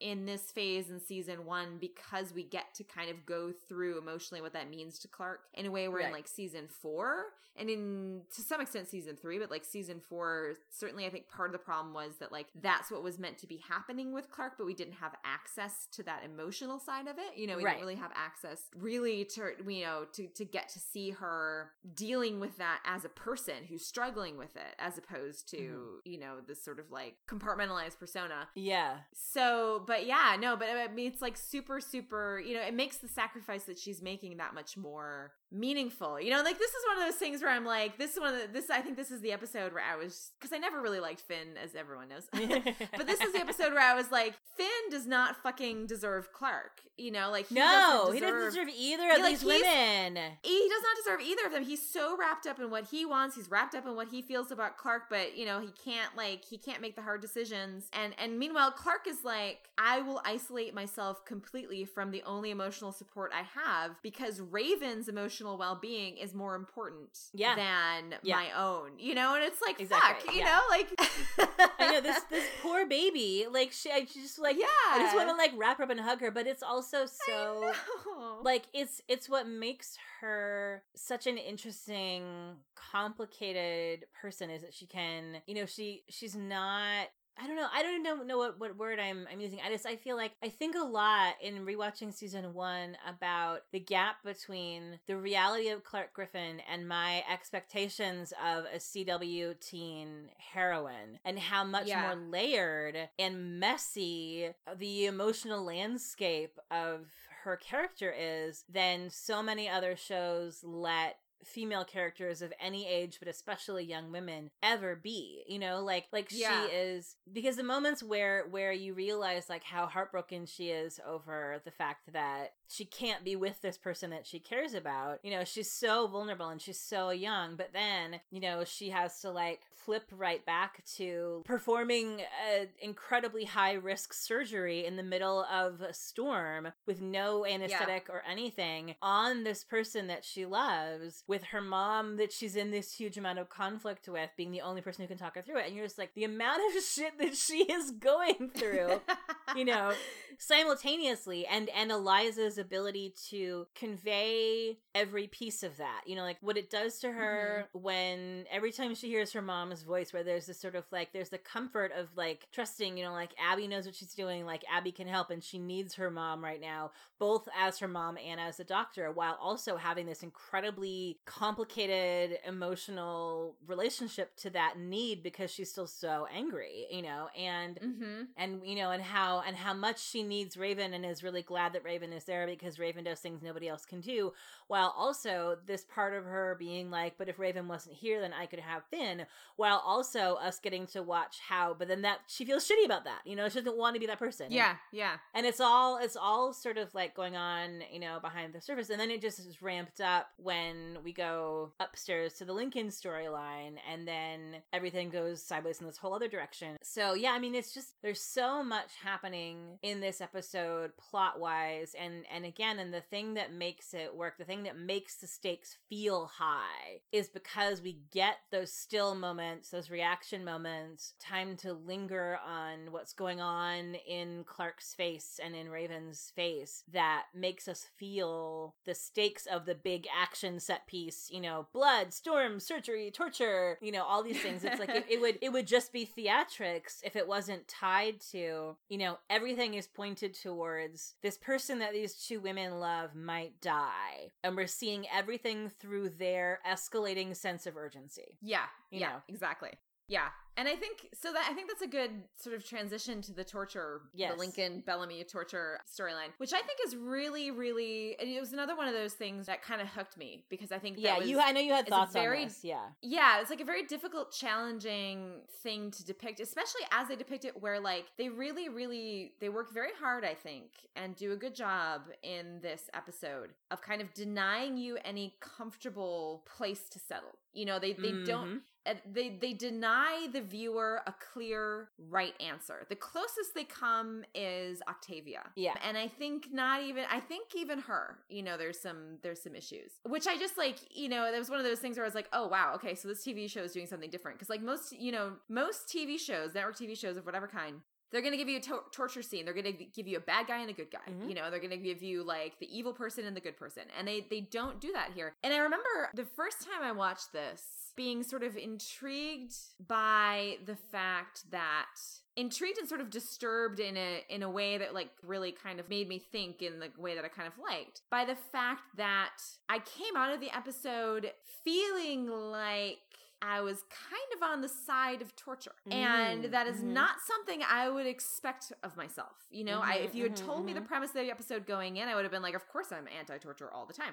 But like sort of emotionally watching the episode, I wound up on the side of, at least very much empathizing with the characters who made the choices to torture Lincoln. And it was one of those things where it's like, okay, like that's interesting. That's yeah. Like I think one of the most interesting and complex things that this episode does with the torture storyline is like it's really sort of, instead of telling you a story, instead of giving you a morality play about torture, right. Here's the good guys, here's the bad guys. It's kind of telling you the story of like, how do people who otherwise might never engage in that kind of behavior land in a situation where the majority of them are in favor of torture. Like Octavia is the only person in that room who's objecting. And to kind of, I think this is why this is one of those episodes where I think, Jason and the writers in the show, they talk a lot about perspective being important. Like that one of the things they aim for is that regardless of whose mindset you put yourself in, you can sort of understand the perspective of each person, understand why they think what they're doing is best. I think the show, that is clearly what they're going for. There are times when they do that very successfully, and there are times when they do that much less successfully. I think this is one of the most successful of those moments because of the way that it's less a question of like who's right and who's wrong, and more a question of thinking about the very terms on which those decisions are made. And the thing that I find really interesting is that the people whose perspectives are the people on the side of torture whose perspectives are the most emotionally accessible and perhaps persuasive are the people who arguably have the least good rationale. And that is Clark and Raven. And the person who kind of like, and I think like in some sense, Bellamy, although he comes across as being the sort of like cold bad guy in some ways, has the potentially the best rationale.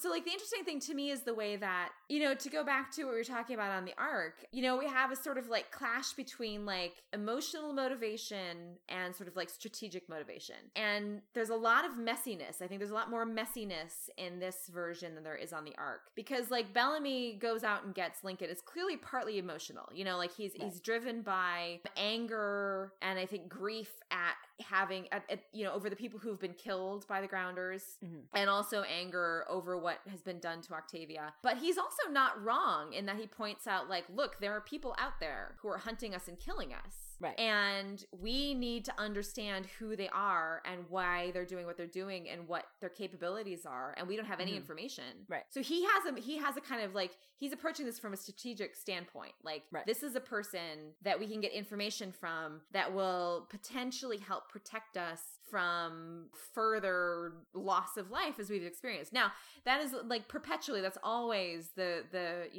rationale that's given for torture. We're going to get information that's going to help us. We know in real world, torture does not produce useful information. That has not been proven to be true, but exactly. But it's a plausible argument that comes up a lot. We hear that a lot. Right. So like, I'm not saying that Bellamy is correct in that rationale. I'm just saying that he is sort of like, he's a character who's taking a position that is the position of a kind of like strategic military position that is very common. Right. And he is sort of thinking big picture. The interesting thing, if you think about like sort of Clark and Bellamy head and heart, at the beginning of in this episode, you really see like Bellamy Bellamy is very much thinking with his head. You know, he's thinking strategically. Clark is thinking with her heart. So on the flip side, so Bellamy has Lincoln. He kidnaps him, he strings him up. The interesting thing to me is that Bellamy is constantly threatening. You know, like, we got this guy, we're going to get information out of him. But he doesn't do anything but ask him questions and look through his stuff. You know, like, he does is sort of like menace him and like flip through his book and look at his vials. He doesn't do anything. He does not actually proceed to torture. Yeah, it's really more like a conventional interrogation.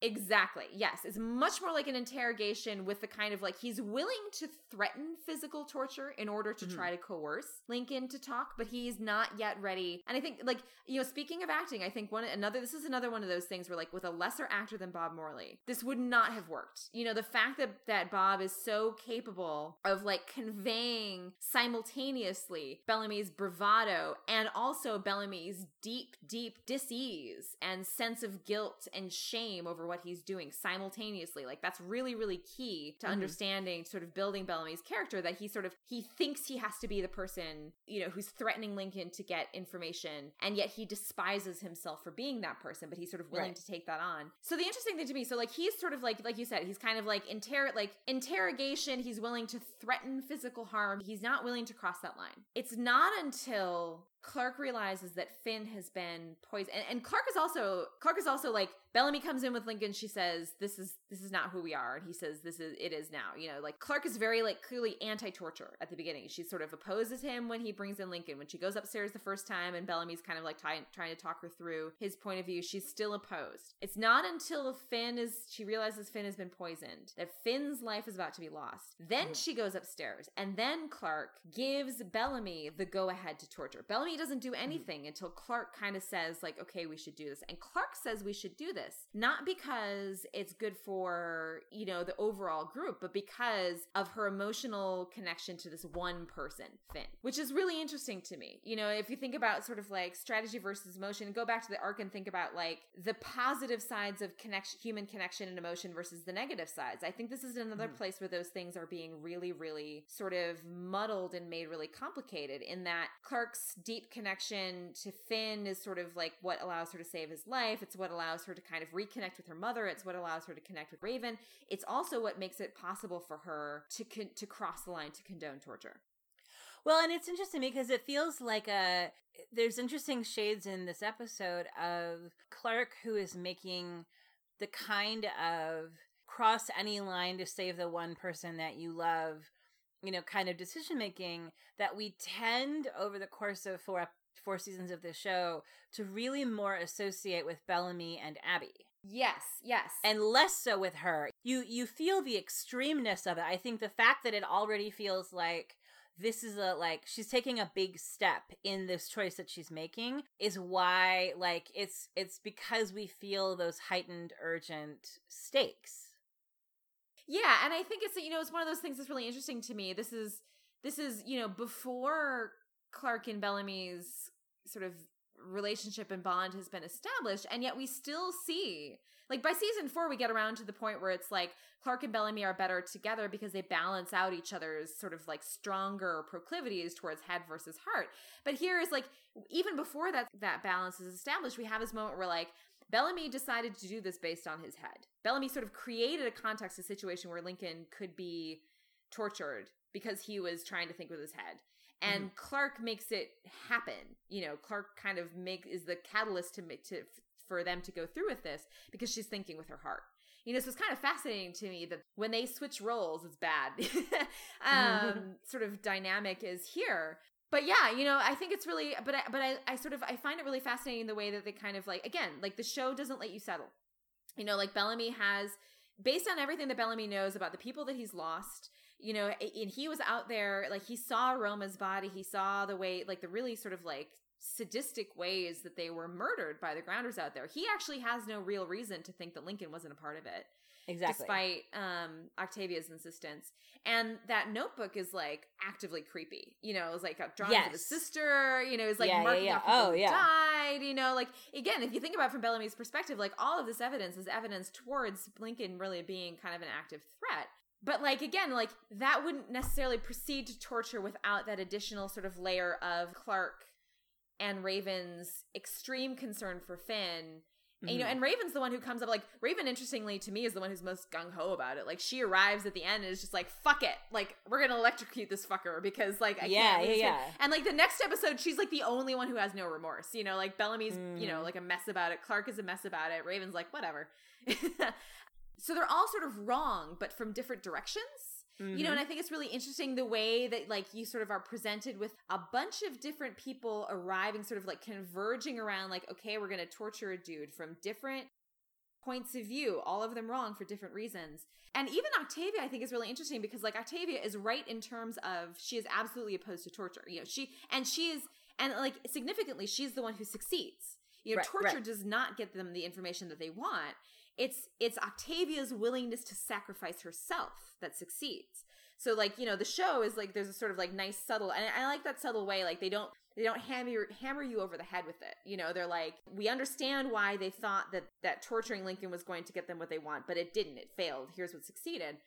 But at the same time, it's sort of like, and I don't know if this is intentional. I don't know. But, like, on what basis? Like, so Lincoln still kidnapped her. He still chained her up in his cave. You know, like, there's plenty of reasons why Lincoln is still a very sinister figure. And Octavia is just sort of like, no, he didn't kill me, which is, like, the absolute, like, minimum. Right. And I don't think that I suspect that that's not totally, like, sort of taking that to mean that Octavia, there's, like, limitations to Octavia's point of view might not be what was intended because it's clearly meant to set up Lincoln Octavia, and part of this is just because, like, I have such enormous problems with the first phases of Lincoln's character and their relationship that I'm just sort of like, that didn't work out so great. Like, he is actively fucking creepy in a way that I'm not entirely sure was intended. But anyway, the way that it comes across, like, arguably everyone in that room is sort of right and wrong from different points of view. And it's not really, you know, it becomes much more complicated thing to sort of just, like, settle on an answer. Yeah, which is interesting because I feel the same way that you felt like with the first time I watched this without any knowledge of who Lincoln was going to become. You know, like in this episode where he could very well sort of be like a glorified extra, you know, like random grounder man, you know, with some connection to Octavia. And before we really know anything about who he is, you know, when he's just sort of in some ways in this episode serving a similar function to Finn in being important less intrinsically in and of himself and more as the storyline surrounding him is sort of orbiting around, you know, like Lincoln exists in this episode as the plot point that drives everyone to have to kind of figure out where they stand on this torture question in the same way that Finn acts as a plot point that sort of forces Clark and Raven into this partnership that neither of them would necessarily have sought out under different circumstances, and which also then later serves as the thing, you know, like after they realize that he's been poisoned and that all of that hard work with the surgery was for nothing because there was poison on the blade, he serves as the thing that dials up the stakes for that storyline happening upstairs. But they do very little. They have no agency. They're physically stationary, both of them, literally. You know, like they're both strapped in place. They're like, they're like bodies to which things happen. Exactly. Yeah, they're bodies to which things happen and things that are done by Raven and Clark. Yeah. They're like figures through whom characters have to confront themselves, you know? So exactly. Like Clark has to confront herself. Clark has to confront herself through Finn and through Lincoln in different ways. Like Bellamy torturing, you know, finally crossing that line and torturing Lincoln, I think, is absolutely picking up immediately after in Day Trip with Bellamy sitting there looking at him. That is, you know, like Lincoln is the figure through whom Bellamy finally ultimately has to confront who he's become through the choices that he's making, you know? So like it's sort of, they become the occasion for a kind of like culmination, the logical outcome of the choices that various people have been making that force all those sort of issues to kind of come to a climax, which is like narratively fucking brilliant, by the way. Oh yeah, like, well, kudos to the writers. Exactly. And because so much character work is done in this episode, in the sort of storylines that are sort of orbiting around these two kind of stationary male bodies that things happen to. And I think one interesting place to kind of unpack that is I wondered watching this episode again, so the escalation of the torture, right? You know, like going from Bellamy whipping him with the strap to Raven electrocuting him, you know, with the full knowledge that this is a technology-free society, and this is something that, in addition to being the most painful of the torture techniques, is also something that is terrifying to Lincoln because he does not know what this is and has never experienced it before, you know? Right. So Raven is the one who really takes it to the darkest place of all three of them. And I wondered watching it if some of that was an eruption of kind of some suppressed feelings of powerlessness of what had happened before. You know, like that she couldn't be the one that saved Finn. Like she didn't have the skills needed to save Finn. Like Finn would be dead if it wasn't for Clark and Abby. She could not have done that herself. And she, you know, so she fixed the radio. So she did. So it's not like, I mean, it's not like she didn't save the day because she's Raven. She totally fucking saved the day. But but the radio is different from Finn's body, you know, like there's a different weight to it. And so Raven's sort of sitting there like kind of holding him still and trying to keep him calm and handing Clark things, while Clark is the person who had to do the big, huge, terrifying, save the life, pull the knife out, stitch him up kind of thing that Raven couldn't do. I wondered, you know, watching her, you know, when she sort of blows up and she's like, he's all I have, and she's, you know, like shocking the fuck out of Lincoln, if some of that was the thing that we see as a recurring character trait from Raven, like when Raven is frustrated at her own powerlessness, she has outsized emotional reactions to that. You know, she is so used to being able to fix every problem that when she hits a problem that she can't fix, like we see her do later with her leg, you know, like when there's a thing that she can't outsmart her way out of it, she has this tendency that they've developed really consistently over 4 seasons where she sometimes just blows the fuck up, you know, and sort of lure to help anyone who's in her way, you know, and so I just found myself wondering if, you know, she can't let herself be mad at Clark right now. You know, she has no space to deal with being angry at Clark because of the Finn thing in a conscious way because the immediate problems with them are so dire. But is there like contained in her in the way that she's kind of like takes charge and she's just like, fuck it, I'll like electrocute it, like I will murder this guy, like I have no fucks left to give, you know, because she was so helpless for the whole rest of whatever happened before. She was just standing there hoping to God that Clark and Abby didn't fuck this up. So it's just interesting how much of what we see happening in this scene among all these different characters is really planting seeds for stuff that, you know, 4 seasons down the line we're really seeing sort of bearing the fruits of. Yeah. Well, and I think like the same sort of like outsized reaction to loss of control thing could be applied to Bellamy too in a different way, where like his reaction to losing people that he was trying to protect is to sort of like massively overcorrect in the other direction, you know? Exactly. So like he loses a few people to the grounders and his reaction is like, fuck, okay, I'm gonna kidnap a grounder and torture them, you know? Yeah. There's sort of like there's like a little bit of sort of like there's the Bellamy that's going to be sort of susceptible to Pike in season 3. The Bellamy who's sort of willing to kind of be like, okay, who's the person who's the group who's a threat? And like what can I immediately do right now to take control and try to sort of offset that threat? You know, and again, it's sort of interesting that he has this sort of pattern of hesitance before he actually carries through with these things. He sort of has the dark thought and then he hesitates. And it sort of takes someone else, Clark in this case, to say like, yeah, do it. You know, Pike later on saying like, yeah, do it, to kind of like push him over that line. I find it really interesting to approach this episode from the point of view, not of sort of like, of these characters, who is morally the most right and who is morally the most wrong or whatever, but sort of think about like, emotional, psychological exercise in like, okay, what are the circumstances under which people wind up in this position? Like what are the circumstances under which I wind up basically sort of like sympathizing with torture?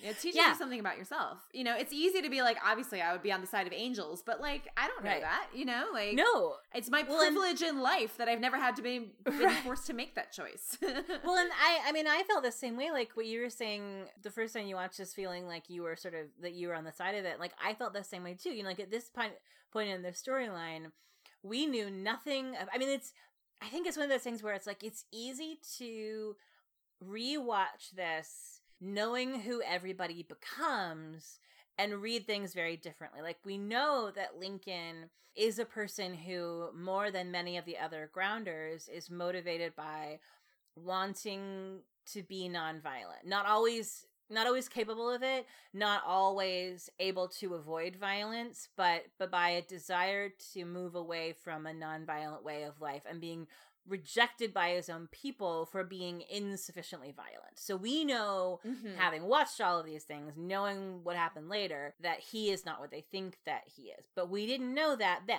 Like watching this the first time, we had no more information than Bellamy had. And so I remember too, the first time I watched it, thinking they, again, like, not being, pro the harming of another human being, but thinking like Bellamy is right to be strategic in trying to figure out how to get information about how much danger they're really in, because we have no way of knowing how outnumbered are they. Is this guy playing some kind of a long con? Like, what is this connection that he has with Octavia?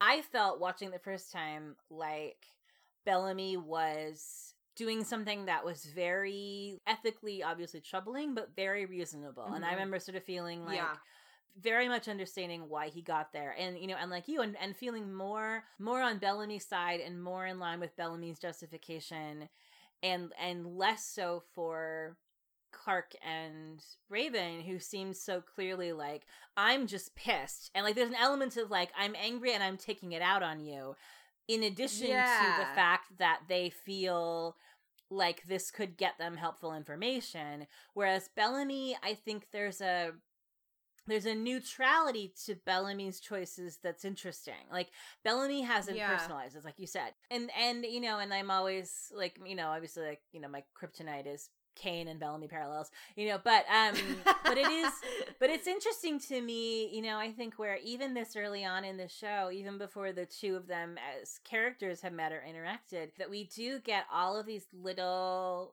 some of them very small, but like sort of little parallels of like, within the confines of the ethical framework that I have built for myself, I'm going to do the best thing I feel like I can do. And I'm going to try to not step outside of that. So like, so Bellamy does things that are totally motivated by what he sees as a good, which is protecting his sister and now, protecting the people.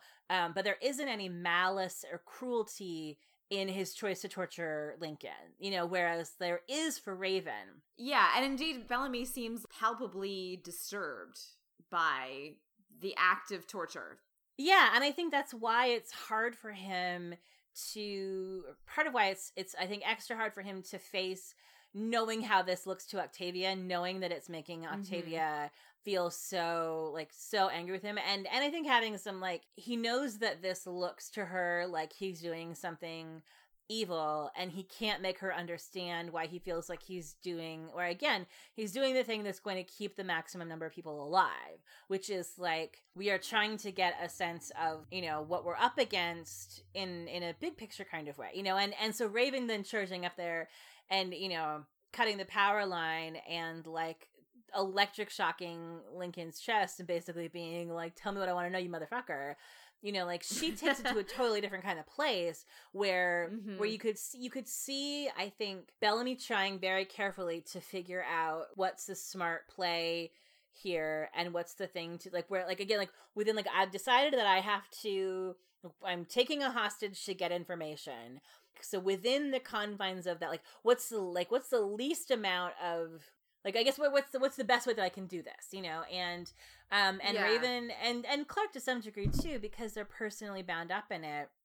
They are, Raven is not thinking at all about useful strategic information that can be gleaned from Lincoln for the good of all of mankind. She's only capable of thinking about one thing. And it's also, I think, an interesting little snippet of kind of a preview of the way the three of them will come to make decisions later, which we also see again in season 4. The Clark and Raven and Bellamy leadership trio, and how different they can be, that way too. I think, and actually, as we were talking, it occurred to me, I think I figured out why Lincoln sort of niggles at me in this episode in a way. And that's also because,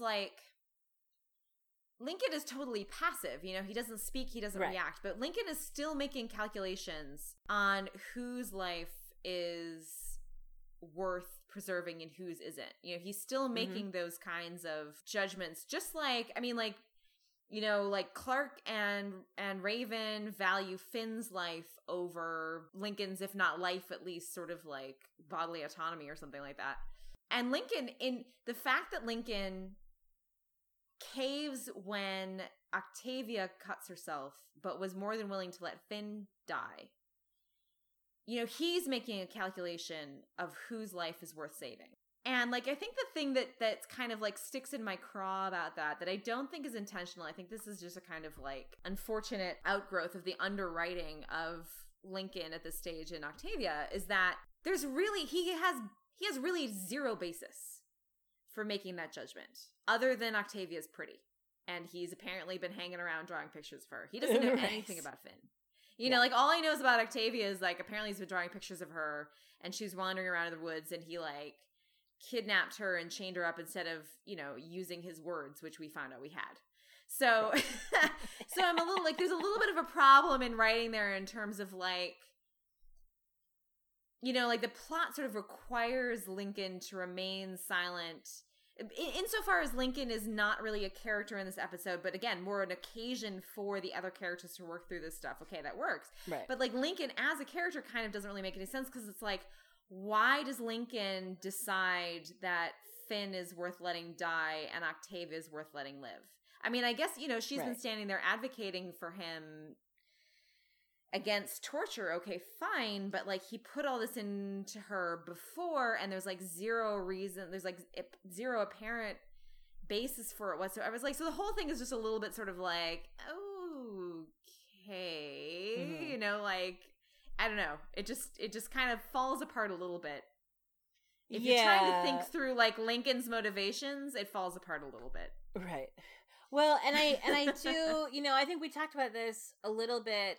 I can't remember if it was in the recaps, or it might have been the recap we did last summer when it was whatever episode where we first meet Lincoln, and we talked a little bit about his characterization of the Grounders as a whole. Yeah. Well, they have that Juggalo clan, and right, even why is any Grounder doing anything that they're doing at this point? It's total, it makes zero sense. It makes even less sense in context of what we learn about Grounders in season 2 and 3. Moving forward. So I found myself watching this episode trying to figure out if I could narratively navigate a path towards understanding or figuring out a strategic reason from Lincoln's point of view why he would never reveal even to Octavia that he can understand her until the moment that he finally does. Yeah. And I feel like I'm not quite there yet. I can see... Well, here's the problem as far as I can tell. It makes sense if he is a part of a group or an army or something whose secrets he needs to protect in order to protect the integrity of the unit. He's behaving like a spy would behave. When we find out that it's just him on himself, exactly. When it's just him by himself, there's zero reason for him to do that, other than just being a stubborn asshole. Right. Yeah, I guess I will say I can completely understand why he doesn't say anything in response to Bellamy or the people that are torturing him. That feels that tracks. Yeah, sure. Not wanting to give them the satisfaction, letting them continue to wonder, is all of this even ultimately pointless? And out of spite, not choosing to help them when he could help them because they kidnapped and strung him up and beat him, so like I totally like from Lincoln's point of view, not rewarding their behavior and their treatment of him by being like, all right, fine, here's the information that you wanted, let me go, please. Right. Like that all tracks. But it's the Octavia question, like it's everything in some ways that happened before, when he's with her, when she's in his cave, when they're in the woods, all these opportunities that he had. Like if he trusts her enough and cares for her enough in some way by this point already, that he is willing to essentially concede that he was lying the whole time, which makes them all extremely angry, by indicating that he can understand them and saving Finn's life by giving up, okay, this is the correct poison antidote. If he's willing to do that to save Octavia's life, that retroactively makes his behavior in the cave make so much less sense, where he could have just told her, hey, so I'm not with those other grounders, I'm hiding you out here. I mean, like, I guess maybe there's an extent to which he was trying to figure out, he was trying to read her then too, and wasn't sure yet whether she was dangerous. Like, is he... But still, why wouldn't he just... But, like, it still doesn't explain why he wouldn't communicate with her at all. Like, I mean... Yeah, he could tell her, hey, here's why you shouldn't leave the cave. Right. Without, like, giving away any other... Yeah, it all gets messy and falls apart when you loop Octavia into it, whereas the rest of it, I feel like, all basically tracks. Like, I think that... I think the rest of it feels like I understand, and it feels consistent with who he is, that he would not want to give Bellamy the satisfaction of Bellamy extracting useful information where, Lincoln would basically turn against his own people, distant from them though he is, under torture. Like, I get all of that. It's really just like, I don't understand why he did not say anything to Octavia, and I will never understand that. I think, it's one of those things where it's like, Lincoln as plot device works okay. Lincoln as eventual character later works okay, but the transition from Lincoln as plot device to Lincoln as character is like... As series regular love interest is... Yeah, no, but seriously, it's like this, and then the next episode, Octavia frees him, and then I think the next time we see him after that, they're like doing it in his cave. It's just this like, how, why? Later on, I totally buy why, but like, the sort of transition is just sort of like, all right, that's awkward. Yeah. Agreed. So yeah, and it does sort of like inject this sort of weirdness surrounding Lincoln that I think muddies things in a way that they didn't intend. Like, there's a lot of ways that they really did intend to sort of muddy the torture question, and I think Lincoln's sort of like shadiness is not actually one of them that they intended. It's like he sort of like semi, like, not all of his shadiness was totally intentional. Yeah, and it's also so complicated. Like, you can't divorce it from the really uncomfortable racial trope. Or from, like, the noble savage trope. Yeah. There's, like, a lot of things going on that it takes them, I think, a really long time, much deeper into this season, and really, I think, much more clearly and much better starting in season 2, to figure out, like, who is Lincoln? Why do we care about Lincoln? Who is Lincoln in relation to the Grounders? What drives him as a person besides these kind of noble savage tropes that are just really, really kind of squeaky and problematic? And what, aside from a Black male body to be beaten up and tortured in a way that plot orbits around, which is itself, like, real problematic. Aside from that, like, who is he as a human man, and they're not there yet. Yeah. No. And so it makes it hard to kind of detangle the threads of how much were they still figuring out who are these people called Grounders? What are they like? How do they behave? How do they interact with Sky Crew? Well, and even like Lincoln himself, I get the feeling at this stage they also don't know. You know, like I don't. Yeah. You know, like so much of like the Lincoln that we know later, I think, is something that they came to later and doesn't totally jive with this initial Lincoln because he was just sort of like plop, okay, silent grounder figure who's sort of like here to do these particular things. Yeah, and everything that we've seen so far would track equally well if their end game goal for him was to be a villain character who had a particular soft spot for Octavia that became a problem. You know, like that's true. if he was going to be a bad guy, or even not a bad guy, but sort of a you know, our antagonist entry point into the Grounders, who is sort of perpetually at odds with Sky Crew and with our protagonist characters, he hasn't done a lot yet to lift himself above those kind of tropes. Or if he has, it's all a little sort of muddy still. So so I think it's complicated by the fact that like he's one of the characters that on rewatch, you know, like I forget sometimes when I think about how much I came to love him in season 2 and how devastating his death in season 3 was, how badly I wish we'd gotten so much more of him in season 3, the fallout that we see of his death on, you know, on Octavia, like knowing the magnitude of how important he becomes and how horrifying, you know, his ultimate death is, it is easy, I think, to forget until you go back and rewatch where you're like,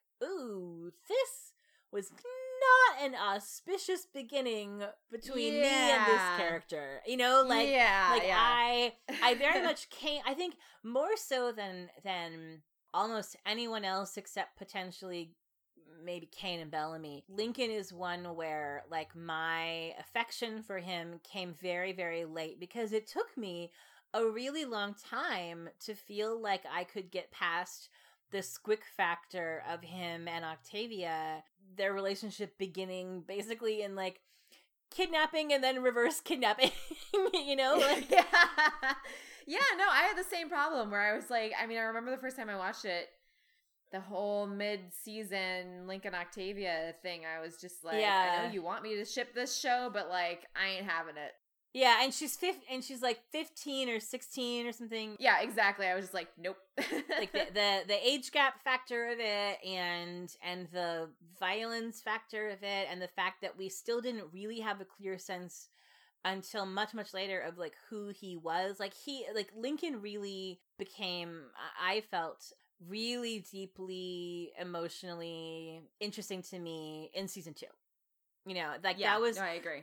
That was where I really, you know, and then by season 3, I just adored him, and every scene he was in, I was so happy he was there, and just wishing that we had more of him and that he had not died. But, in season 1, like I was not shipping it, I was not having it the first time around, and what I did like about, and again, and it's more him as a plot device than about, you know, him as a person.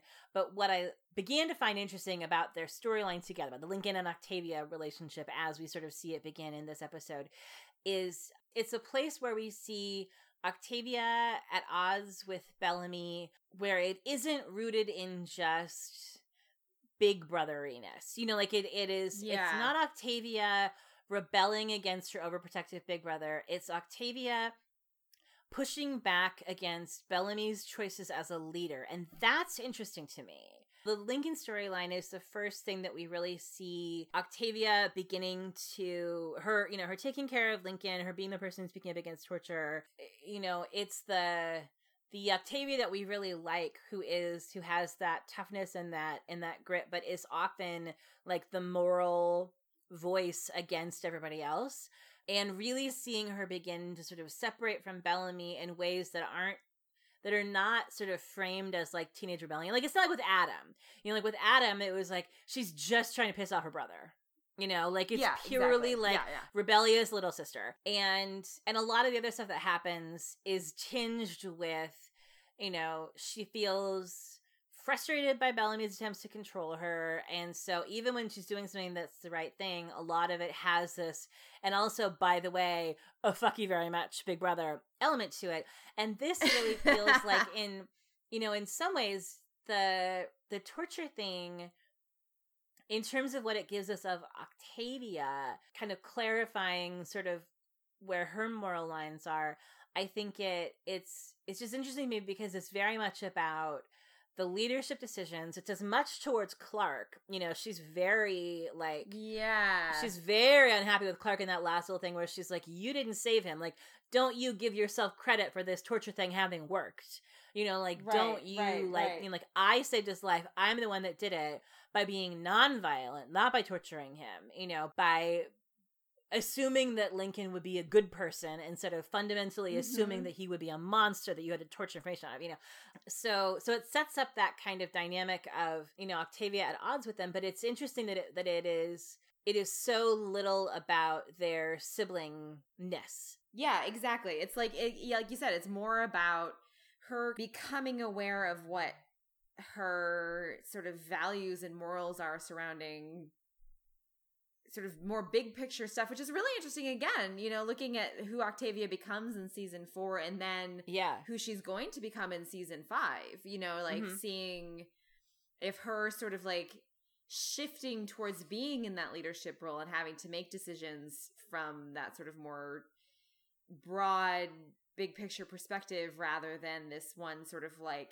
hey, this guy was nice to me, don't torture him perspective has changed her. She is a character, I think, who's come so far, who's like so different from what she was at the beginning of the show. Although she still has that kind of like intensity and conviction in her own beliefs. Yes. It's kind of like characteristically Octavia. Whatever those beliefs are, she believes in them 100%. Yes. 1,000%.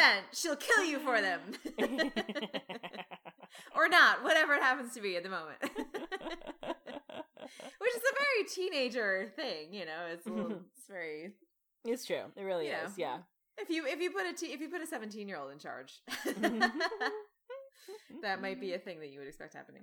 And there isn't any, correct me if I'm wrong, there's no Jasper or Monty in this episode, right? No, they're mentioned in sort of a drive-by that they're out during the storm. They haven't come back yet. That's right. Okay. So so we're spared that pain until next week. Oh, God. I don't want to. Rewatching any Jasper scene now is inherently painful. I know. It's rough. I was having a hard enough time just watching you live tweet watching it, and I wasn't even watching it. I know. Was just like, I was like, oh God, Aaron's watching Jasper Monty scenes. I'm already upset. But no, I think actually, I do wonder if perhaps structurally part of what makes this episode really sing, like what makes this one a really, really good hour of television, is that they actually, especially with the ground storyline, they really contain how many different characters are in it. Like we get a little drive-by, we get a little Miller, we get a very brief little flash of Monroe, but the entire ground storyline is one connected story in two pieces. There's the Finn part of it, and then there's the Lincoln part of it, but so there's things that are happening simultaneously that then come to a head and sort of merge into one with the torture they sort stuff. Of converge into one thing. Yeah, that's true. Is this the first Miller episode, by the way? It certainly is the first where I think he has any meaningful interaction with anybody. I think he was sort of in the background before. Is he the one? Does Bellamy use him to, like, when they're wanting to kill Jasper, and I feel like he's used in like a guard capacity by Bellamy somewhere else earlier, but I can't remember when. But this is his first. Right, but this is the first time that he's sort of like positioned as Bellamy's kind of like right-hand man sort of situation. Yeah, and that we see, and he's interesting too, because this is the kind of thing where I wish somebody would go through and do a supercut of like every sort of emotionally significant Miller scene in season 1, where we can kind of look at who does he become in future seasons, because he does have that kind of there's that pragmatist aspect to Miller of like how he chooses which leaders to follow is interesting because he's very much, he hitches his wagon to Bellamy in season 1 and is like totally ride or die for him. And then in season 2, as Jasper's leading the Kid Rebellion, Miller is like right there, no questions asked. And then in season 3, interestingly, and we don't ever really sort of get inside of why, he ends up on Team Kane over Team Bellamy. But then in season 4, it sort of surprised me that he would be on the Jaha, lock Bellamy up squad. So like there's this, we don't always have, I think, a clear line of how Miller makes choices, except that he seems very pragmatic of like, who is in charge here? Great. Okay, I am your loyal right hand. And he's not doing the thing that some of the other characters do where he's sort of deeply and carefully weighing how he himself personally feels about all their choices. He's just sort of like, I have attached myself to the leader whose decision-making I trust, and I'm going to execute whatever he tells me without questioning those orders necessarily, It's more just like, this is the person I trust, so I'm going to trust them. Exactly. And who that is kind of shifts, yeah. More Miller supercuts. That's what we need. Yes, it's really true. Yeah. Is anything else that we need to cover? I feel like we've done a pretty thorough job of it. I think we have, which is a little bit freaky because we were like still under 3 hours somehow. I know. Yeah. It makes me feel amazing, sort of like vaguely. Yeah. I'm just like, wait, did we miss something? What's going on? Maybe it's easier when it's such like a tightly written episode. Yeah, I mean I think so. I think this is a really, really clean episode of television. There's no fat, there's no extraneous bullshit. It doesn't take any kind of side tangents. There's there's an arc storyline where all the pieces are connected, leading towards this kind of, what Diana Sidney does next, power grab plot. And both halves of the arc storyline are really sort of pointed towards that. And then there's this, ground storyline where you have the Finn thing leading into the Lincoln thing that all really also sort of sets up what happens next, So everything feels like it's moving forward and packing in a ton of plot, but really efficiently, like not a lot of. So I think, I miss the lack of Jasper and Monty, but I also feel like, they do a good job of keeping everyone out of the room except the characters who are moving this story forward. So huge chunks of it are just, Finn alone with Clark and Raven.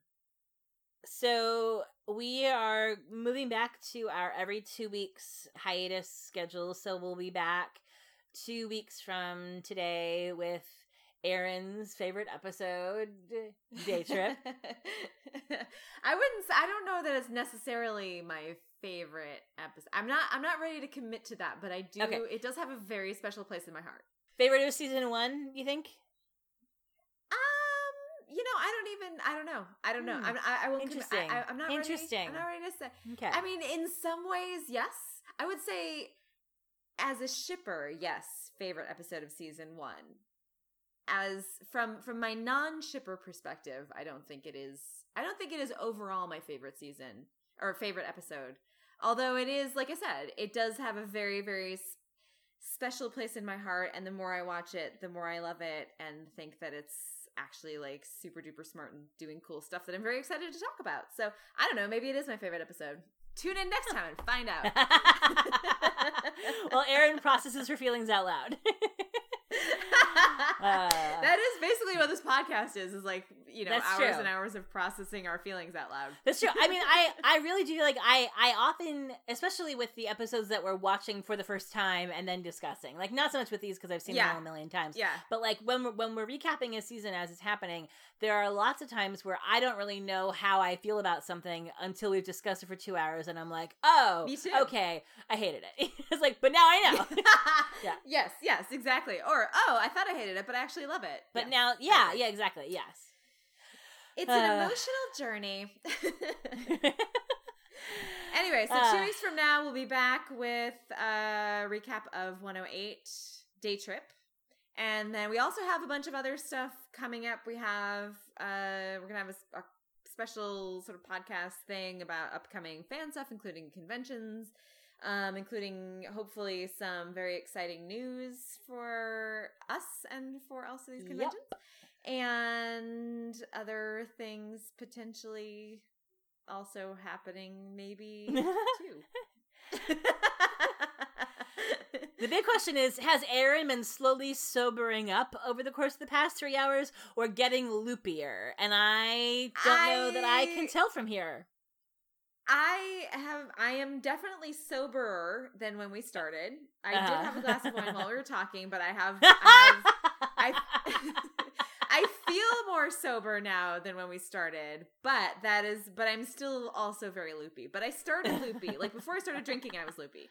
So I think I've just like returned back around now to my baseline level of loopiness. Got it. I think. But I'm going to kill the bottle of wine after we stop recording, so that's my girl. Join me on Twitter for more drunken Twitter. Husband's out of town. I gotta entertain myself. So she's drinking with the dog. I am drinking with the dog and the dog's diarrhea, which is the other thing that's been happening today. And why I'm drinking is because my life is just nothing but me alone in a house with dog diarrhea. So, you gotta do something. So you super have earned that wine. I'm not questioning. I have fucking earned my wine. Thank you very much.